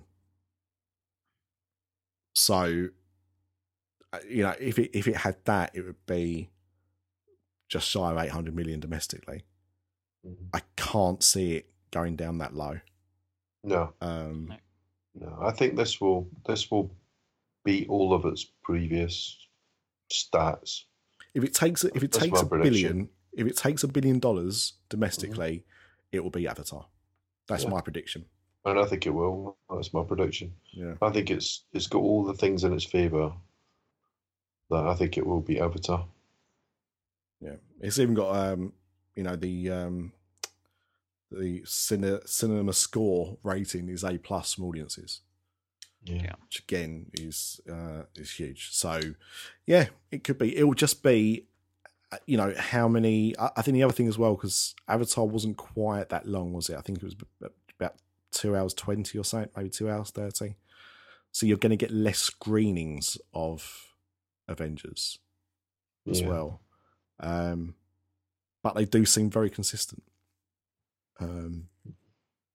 Time will tell, but it's exciting. If you're a Marvel fan, it's exciting. If you want it to be Avatar, it's exciting.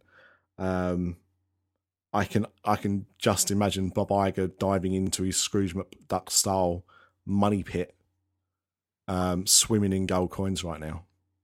Oh, he's absolutely doing that. Yeah. Was there anything else anyone wanted to say about Endgame? Nope. Just go and see it. Oh yeah, go and see it. Yeah, I'm trying. Yeah, and see both parts. I don't mean Infinity War. I mean both parts of a 3-hour film. Just before we go, actually, 2 things. The first one, I'll do this one very quickly. Since we last recorded, Abigail Disney. Is that her name? Yeah. She's come out and spoken out against Bob Iger and about the money that he's paid. Anyone got any thoughts on that? I mean, yeah, she's right. I mean, I agree and I don't agree. I think what he's done. I'm quite, I guess, a reasonable fan of Bob Iger. I think he's done great things at Disney, but at the same time, he's not done enough to raise the wages of people working at Disneyland especially.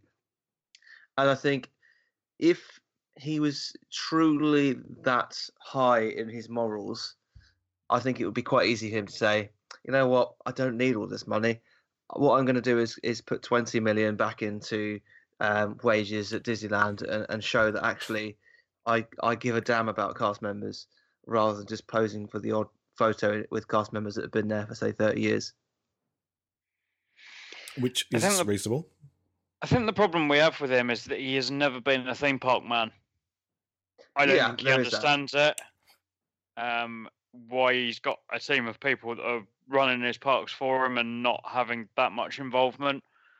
Whereas Eisner was, despite his faults, he loved the theme parks and was willing to do anything for them. Iger is all about his TV money and his film money. That will be his legacy. It won't be the theme parks, despite the fact that he's had Shanghai open on his watch. It's never going to be remembered for that, and that's where the problem is currently, is that he doesn't see the money in the theme parks. Therefore, he doesn't believe the people that work there deserve the money that they believe they deserve, and we believe they deserve. It's interesting, isn't it, when you talk about Eisner like that, because in a way, they're complete polar opposites. Yeah. Like Bob Iger has done amazing things in his tenure with Disney outside of the theme parks. You know, look at the animation divisions, look at Marvel, look at Star Wars, look at all these successes. I mean, Disney have never made more money at the box office than they have done under him. In fact, I'm sure there's probably a stat out there which actually says like how much money Disney made pre-Iger. Yeah. And it'd be, I bet it wouldn't be far removed in all those years pre him to his tenure there, because of the successes they have had. But that said, Eisner had much more success in the theme park era of his tenure, or things seem to get done more. Yeah, I think. Go on, Mister. I was just going to say, yeah, I think, Eisner he did more, didn't he? He built more physical stuff, whereas Iger has acquired more. Yeah, acquired properties. He's which is smart. They're both valid. They're both good for Disney at the end of the day, but they've definitely got very, very different focuses. Yeah. I'll tell you what my issue with the whole story of this is that Iger's, rightly or wrongly, because we do think his wage is obscene, but he's had to work for that. He's on that money and he's getting that recognition because of what he's doing to the company, to shareholders, which is what they care about, isn't it? Let's be honest. And things like that. Abigail Disney, bless her cotton socks, has made her millions for who she was born to. Yeah. Not because of what she's done. And I do take an issue with that, because I don't get jealous of people that have worked hard for their money or done a good job. Just because I think the money's obscene, what he gets paid is still obscene. But if in the grand scheme of things, in terms of what he's made for Disney, it's not much. Yeah. Yeah, I agree. I understand that point completely. But at the same time, I think he should. We know he reads tweets, right? So the other day, someone tweeted him saying, "Oh, why aren't you showing? It would be nice of you to show Endgame in I don't know, wherever it was, wherever the Americans are out stationed fighting whatever they're doing." And within the next few hours or day, he tweeted to say, "Thanks very much. We're getting this actioned, and today they've announced that it's going there within the next few days." So he is reading tweets. He must know that the wage problem exists. He's clearly choosing to ignore it or not action it quickly and quicker than it should be. Mm. And I think that's a problem. There's a problem in a CEO that doesn't see that as a problem. I really do think that you've got people working for you that are living in their car. I think that's quite worrying. Is that, and I don't know. I don't know if anyone here knows the answer to that, but is that because of the cost of living in California? Like, you know, I don't know what the price of rent is, for example. Most people rent their homes in America rather than have mortgages. You know, is that because California itself is just a very expensive place to live? Don't know. I would imagine that it has some effect on it, that's for sure, because I can't imagine living in and around Los Angeles is ever going to be cheap. No. But again, and let's not you have forget, to you take know, into the living wage as well. in '55, Anaheim was nothing really. It wasn't what it is now. Property prices in '55 wouldn't have been anywhere near as bad as they are in that area now, where that whole community has just boomed under Disney. And I think now you're getting people even in the Anaheim area that will be potentially working at Disney and barely scraping by on their wages. And I think they've got a real problem. I do hope that whoever takes over from Iger, it's in my mind, it's either going to be Horn or Chapek at this point. Chapek is not a good shout in my opinion, but we'll see what happens. But someone needs to sort it out. Is there much difference though with this situation and what we have here at home in terms of, you know, the Tory government? I'm not going to get into politics, but that's who's in power at the moment. You know, we have a living wage, which is not a living wage, because unfortunately different parts of the country cost different amounts of money. The house that I bought where I live, and I don't live in an affluent area, I don't live that close to London, I live like 30 miles outside of London, or thereabouts. My house cost me a hell of a lot more than the house you recently bought, Paul, because of where you are in the country. You know, there is a massive divide in the country in terms of where it costs to live, which I mean I get is the same everywhere. So I'm not saying this situation is unique, but what I'm saying is that California has a living wage, the UK has a living wage, and the living wage for a huge percentage of the population in England is nowhere near enough to actually live. So it's an oxymoron. I mean, I think absolutely. I think how I see it is Disney is no different to the likes of other big companies like Apple, Facebook, Google, and you can maybe discount the people that work in the Apple stores here, but for the most part, and maybe the people in China making the parts, but for the most part, certainly for people who are working in Google, you're getting paid a shit ton of money. If you're working at Facebook, you're getting paid a shit ton of money. And Disney is an incredibly profitable company that can afford to pay these people more and it not impact their bottom line whatsoever. So to me, it just sounds like it just looks like they're making a stance not to.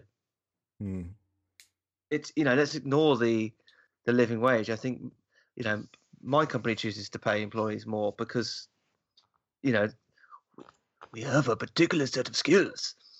But I love a rare appearance from Japanese Liam Neeson. That was more Chinese than Japanese.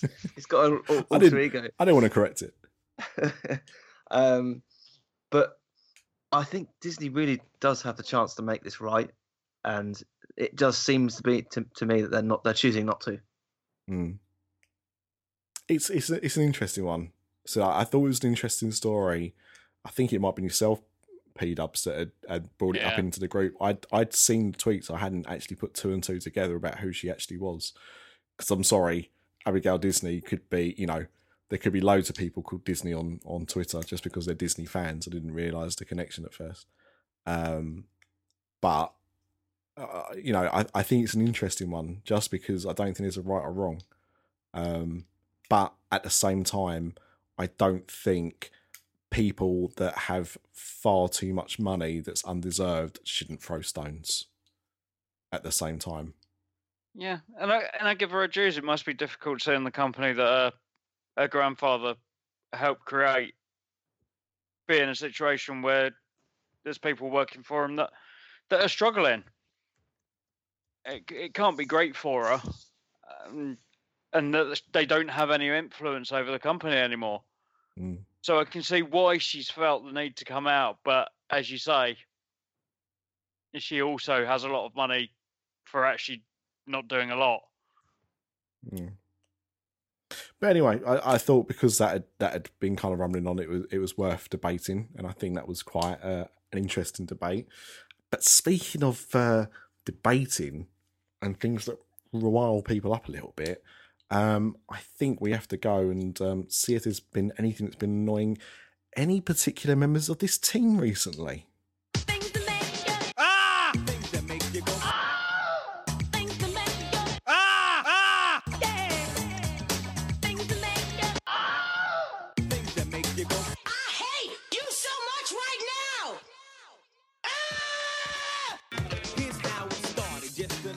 Well, So Mr. D.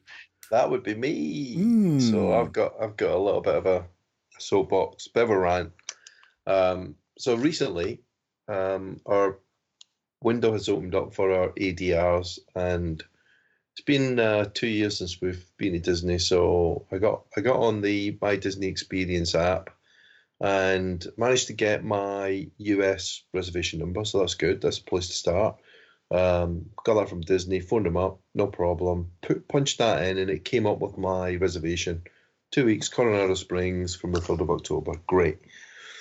And then it says, do you want to add other things like dining reservations? So, okay, that's really handy. Click on make a reservation. So you think it would take you to the reservation page and maybe do things like, now, bear in mind we're talking about what, the biggest media company in the world now? They must be, surely, Disney. Certainly, massive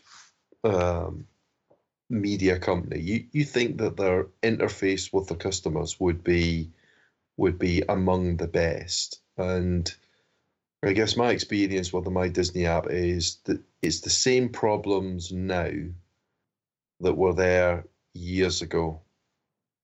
And you guys have used the app, yeah? Yeah. Oh, yes. Okay, so just simple things like you go and book. So you're in your plan section of the app, and you want to book a dining reservation. So you think it would come up with the calendar already set for probably a check-in date, right? Which for us was October the 3rd. Well, no, forget that. So it comes up with today's date. Right, so it knows I'm going to be going on the 3rd of October, and Yeah.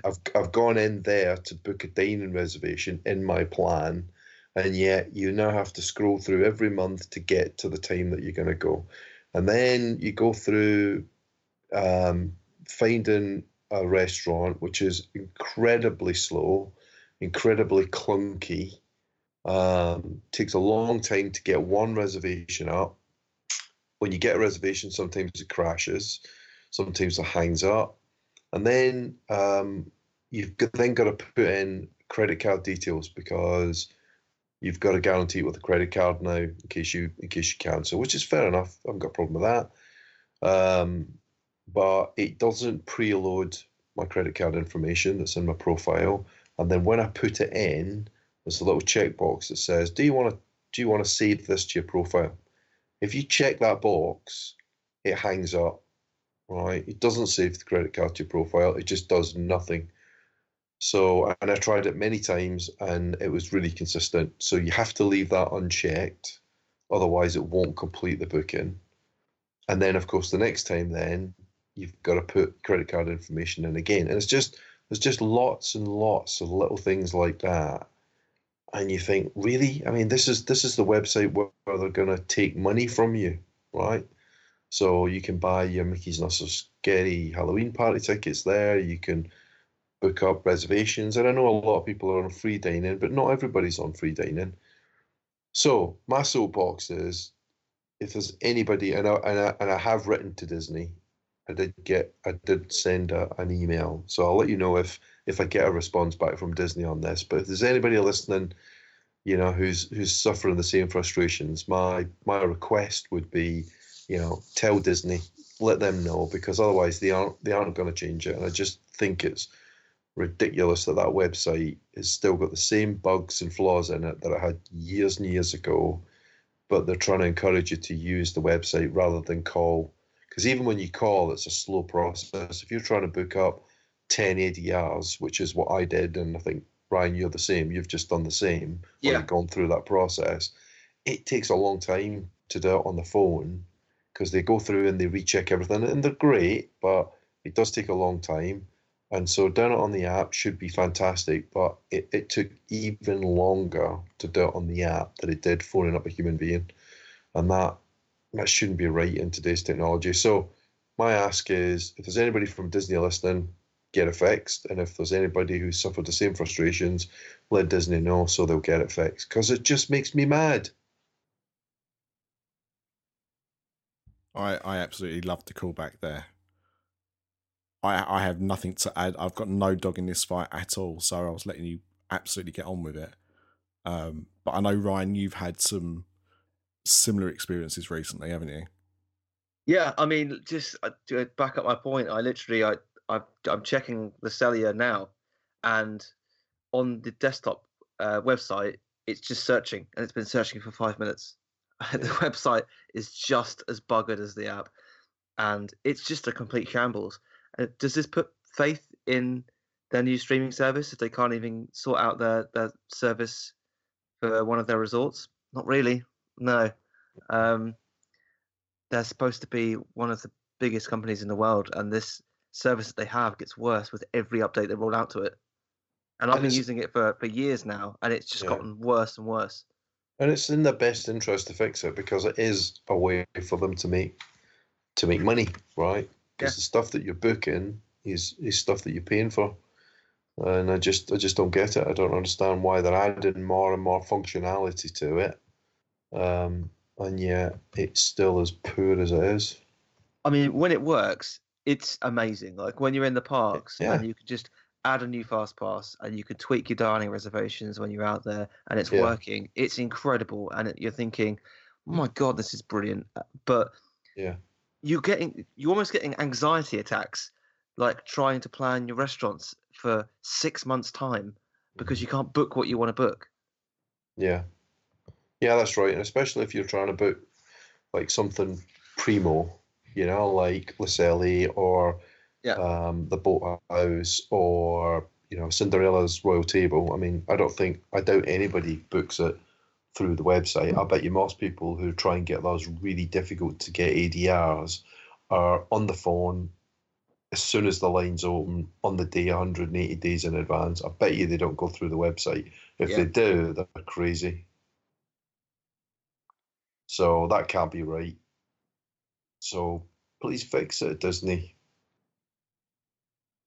I've had dealings with them in the last week or so because I'm trying to book for next year. And I looked the other day, not even realizing the free dining was starting the next day. And as I said earlier, I'm trying to book a value and then a deluxe club level, in fact, for the second night before we move to a villa. And I couldn't see any deluxe availability and this is not until next October. So I ring them and I said, oh, because of the free dining, we haven't got everything available on the website yet. And then I said, oh, and we also don't offer club level until about 490 days before. Yeah. But they don't say that anywhere. No. On the website. It's just badly signposted, for a better word. It's just not there. Why it's so difficult to actually say, these will be available then, these aren't available until further down the line, is fair enough. But the fact that they're even holding back availability, they're making it seem like the resort's busier than it is as well, I think. So I logged in, I think, was it last Thursday, something like that, when the free dining offer was released. I was just having a look because I'm not planning on going next year. If I do get the chance to visit a park next year, it will be Disneyland Paris or Tokyo. But I just thought I'll have a look, see what's going on. It took me 5.5 hours to access the website. Yeah. 5.5 hours just to have a look at prices. And we're trusting this company to launch a streaming service. It's just a complete joke. Like, what? And we're not talking hundreds and hundreds of thousands of people. There were 50,000 people on that website in front of me. I deal with more people than that on some of the websites I do work with, like on an hourly basis. And you're telling me one of the biggest companies in the world can't handle that many people looking at their website? It's insane. And then when I did look, they had about 5 hotels available. Now, I'm assuming to most people who maybe haven't been before or who have not been very often, they're like, oh, that's not too bad. But they've got like 30, 25 plus hotels, and I can only see 5 or 6 of them. That's insane. Yeah. And I've waited 5.5 hours. Yeah. Yeah. Sort it out, I guess. That one hit the mark. Yeah. Now, Ryan, on a similar kind of note, I know it's been covered ever so slightly in this, but you've not been very impressed with the Disney dining options for next year? No, I think that bollocks. well, don't sit on the fence. So that's what you really feel. I've booked with Disney World every year for, I don't know, the past 12 years, I want to say. And this next year's offer is the worst I've ever seen. It's, as I said, there was limited availability on hotels. The prices were a rip-off, and most of the hotels were only offering the quick service plan, which is fine if that's what you want to do, but that's not what I want to do. I want to do the middle plan, which has usually always been available for some moderate hotels and most and all deluxe. And I was seeing 2 deluxe hotels available, the Animal Kingdom Lodge and the Grand Floridian, and that was it. Yep. And it's like you're taking the piss.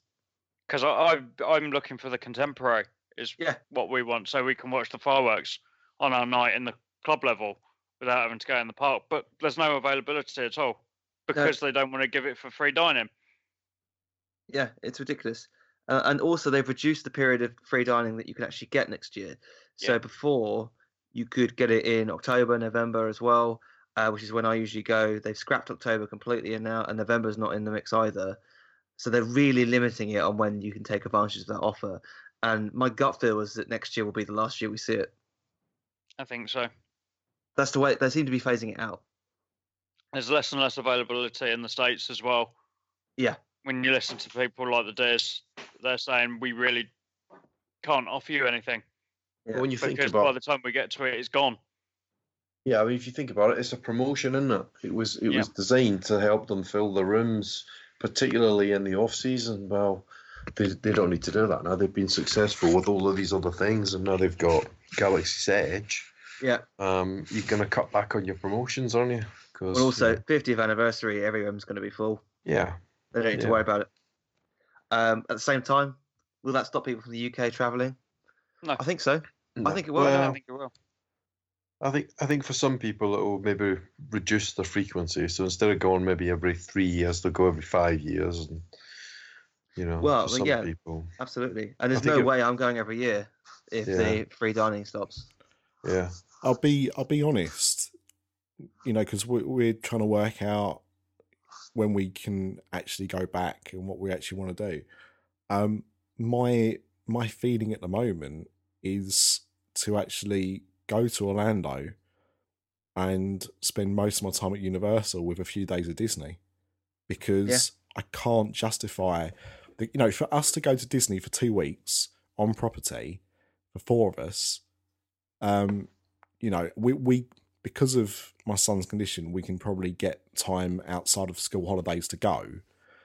But I looked at this year. I've not looked for next year, but we were looking at about $6,500 for 2 weeks. No flights. That was just accommodation, and I think it was either the quick service or whatever the moderate dining plan is. And that's without spending money. That's without tips, because they all add up as well. So all in all, you're looking at, once you've added the flights and stuff like that, you're looking at easy $10,000 for 2 weeks. Now we can go out, stay on iDrive or stay a Universal property for half that cost, and have money for a couple of days to go to a couple of Disney parks. But you can't, and that's true. But you can, because the thing about free dining is it isn't really free. No, you're paying for it. So you're paying for it because you're paying for a. I mean, it's still a good deal. Don't get me wrong. If you're going for 2 weeks, you're getting a better hotel, and the dining plan added in. But you can stay in a value Disney resort, and there are definitely different prices for the different value resorts. If you look, you'll see like All Star Sports is different from Pop Century, is different from All Star Movies. You can stay at something like All Star Sports and just pay for your food, and it'll be a lot cheaper than staying in a moderate and having free dining. It'll be more expensive than staying on iDrive, but yeah, iDrive's a bad example. You're right. Yeah, I think it depends on what you're used to as well. So like, because I've had free dining for such a long time now, I can never see myself not going to Orlando and not going to, say, the Boathouse or Homecoming or Le Cellier. Like, we're planning on going to the Cellier 3 times on our honeymoon, and we would not be able to do that if it wasn't for the dining plan. No, you probably it's like $150 a time. Yeah, you think twice about certainly those signature restaurants, but in some ways that's not a bad thing, because we went in 2017, and that was the first time we'd been for a long time without free dining. And it was because we got such a really good room rate, because Heather was a cast member at that time. So the room rate was so cheap that we just said, well, we'll pay for our food and we'll just eat in Disney restaurants. And we did. And it worked out about the same or less expensive than if we were on the dining plan. But what we did tend to do was, if we wanted to go for a really nice meal, a really nice steak, for example, we probably didn't pay the signature Disney signature prices. We went to steak restaurants outside Disney once or twice, and we had a really nice steak there. But we still enjoyed a lot of the Disney restaurants, the one credit restaurants, and actually there are some pretty good quick service options as well. Maybe not for every night, but for some nights, things like Blaze Pizza and Deluxe Burger in downtown or Disney Springs, completely agree. They're really good quick service options. Yeah, Deluxe. I mean, for me, I'm seeing this Disney World trip as my kind of our last big swan song at Disney, because like it's 3 weeks, Animal Kingdom Lodge, Disney Dining Plan, and with the Disney Dining Plan, you get alcohol with quick service this year as well. Like I'm going for it. This is your end game. This is my end game. Yeah. And that's kind of similar for me, and that's why we're going to do this club level. Is that this will probably be the last big Florida trip for a while. We're likely to head elsewhere after this, so we kind of want to try some things that we haven't done before, and then move on and do some other stuff. Yeah, definitely. I mean, I say that, but we're planning a trip for 2021. But I can't not be there for the 50th. Yeah, I'm going for the 50th. So the thing is, I've got a beige eater. One of my son is a beige eater. So a deluxe dining plan, is going to be of no use to us at all, because he'll just be eating nuggets the whole time we're there. Yeah. So I think sounds a bit similar to Scroobs. I mean, Dan. Yeah. He, my son is a 5-year-old Dan. Just talks a hell of a lot less. Actually, saying that, Dan doesn't talk that much either. But he says no words. But so for me, the reason for having the Disney dining is different to everyone else here. And that's the thing. I think if you're planning to go out there and you are going to, and there's no reason why you wouldn't want to eat like decent food every night. I'm not saying that, but if that's your plan, if that's why you're going to be doing it, then you might be able to offset it more. But for someone like me, it's probably going to be easier for us to just go without a dining plan or just a quick service one, because it's going to be overkill for anything else. Yeah, that makes sense. I think it's getting to the point where it's like So last year when I went in October, it was cheaper to book our Virgin flights after the sale had finished than it was to book during the sale period. Yeah. That's mental. Like Yeah. how trading standards or whatever they're called don't crack down on them for that is beyond me. Yeah. Because how can you call it a sale when it's cheaper outside of the sale? It's like Black Friday, isn't it? Yeah, because it depends. Like if they don't sell as many flights as they were looking to sell during the sale, then after the sale it gets cheaper or it gets more expensive. Well, it's very easy. I mean, I don't know exactly how it works in what the limitations are there, but if you look at things like when DFS has a sale, for example, I mean, they always have a sale. Every weekend, yeah. All right, maybe not the best example, but what I mean DFS is, has sales. but what happens with companies like that is they have to sell something at a certain price for, I think it's like 30 days. And at that point, and only one location has to sell that. And then at that point, you can then reduce that by 50% and say that it's a reduction.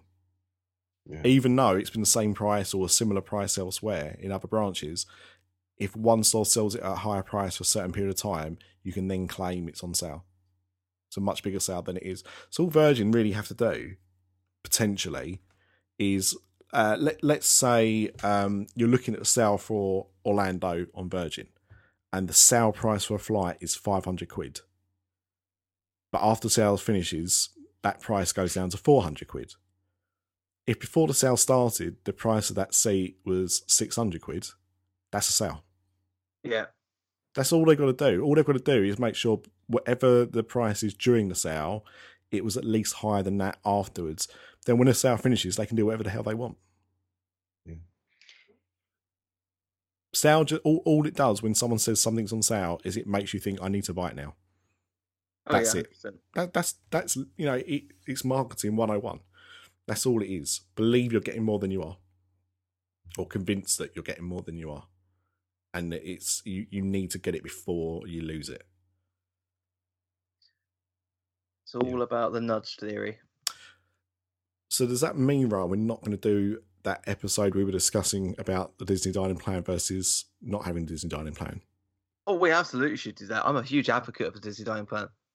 Okay. All right. Well, on a future episode of Disaster, we will be doing that.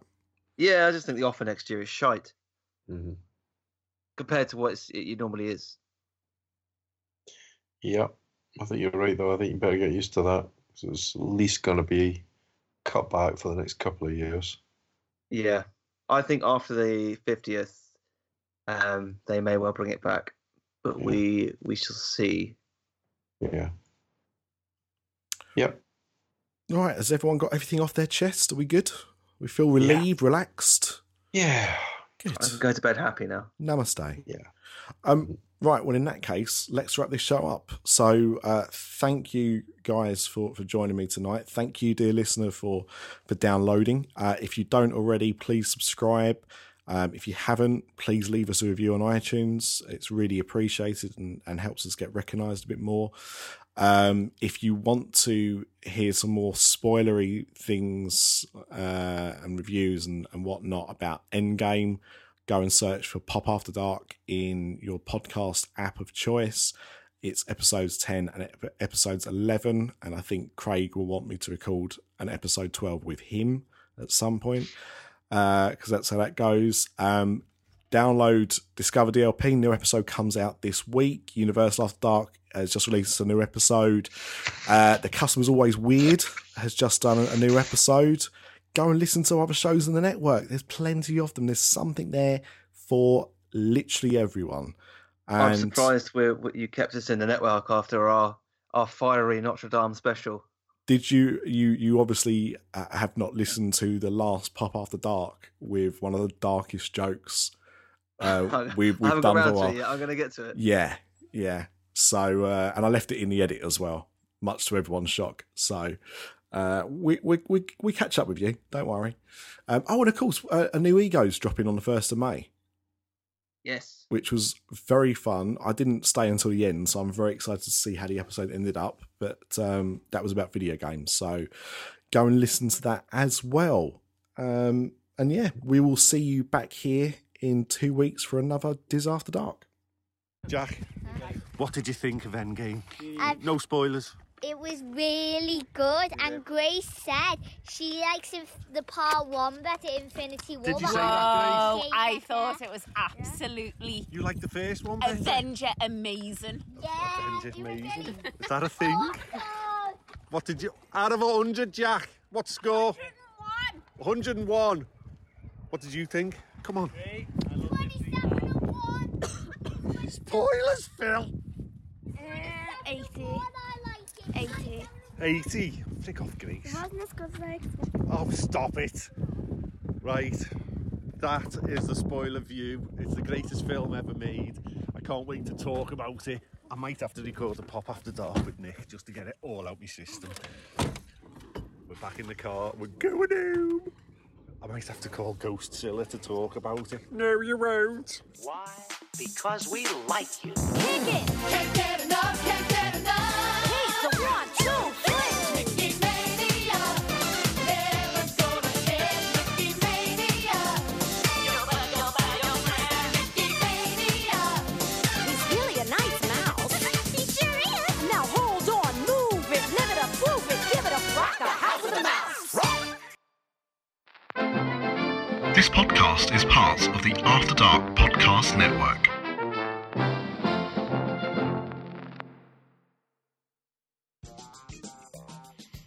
Hello there, dear listener. Now, have you ever listened to a podcast and thought, I'd really like to support those guys, but I just don't know how to do it? Well, then you're in luck. There are now 2 ways for you to be able to support us. The first is by going to our Spreadshirt page at shop.spreadshirt.co.uk/After Dark Network.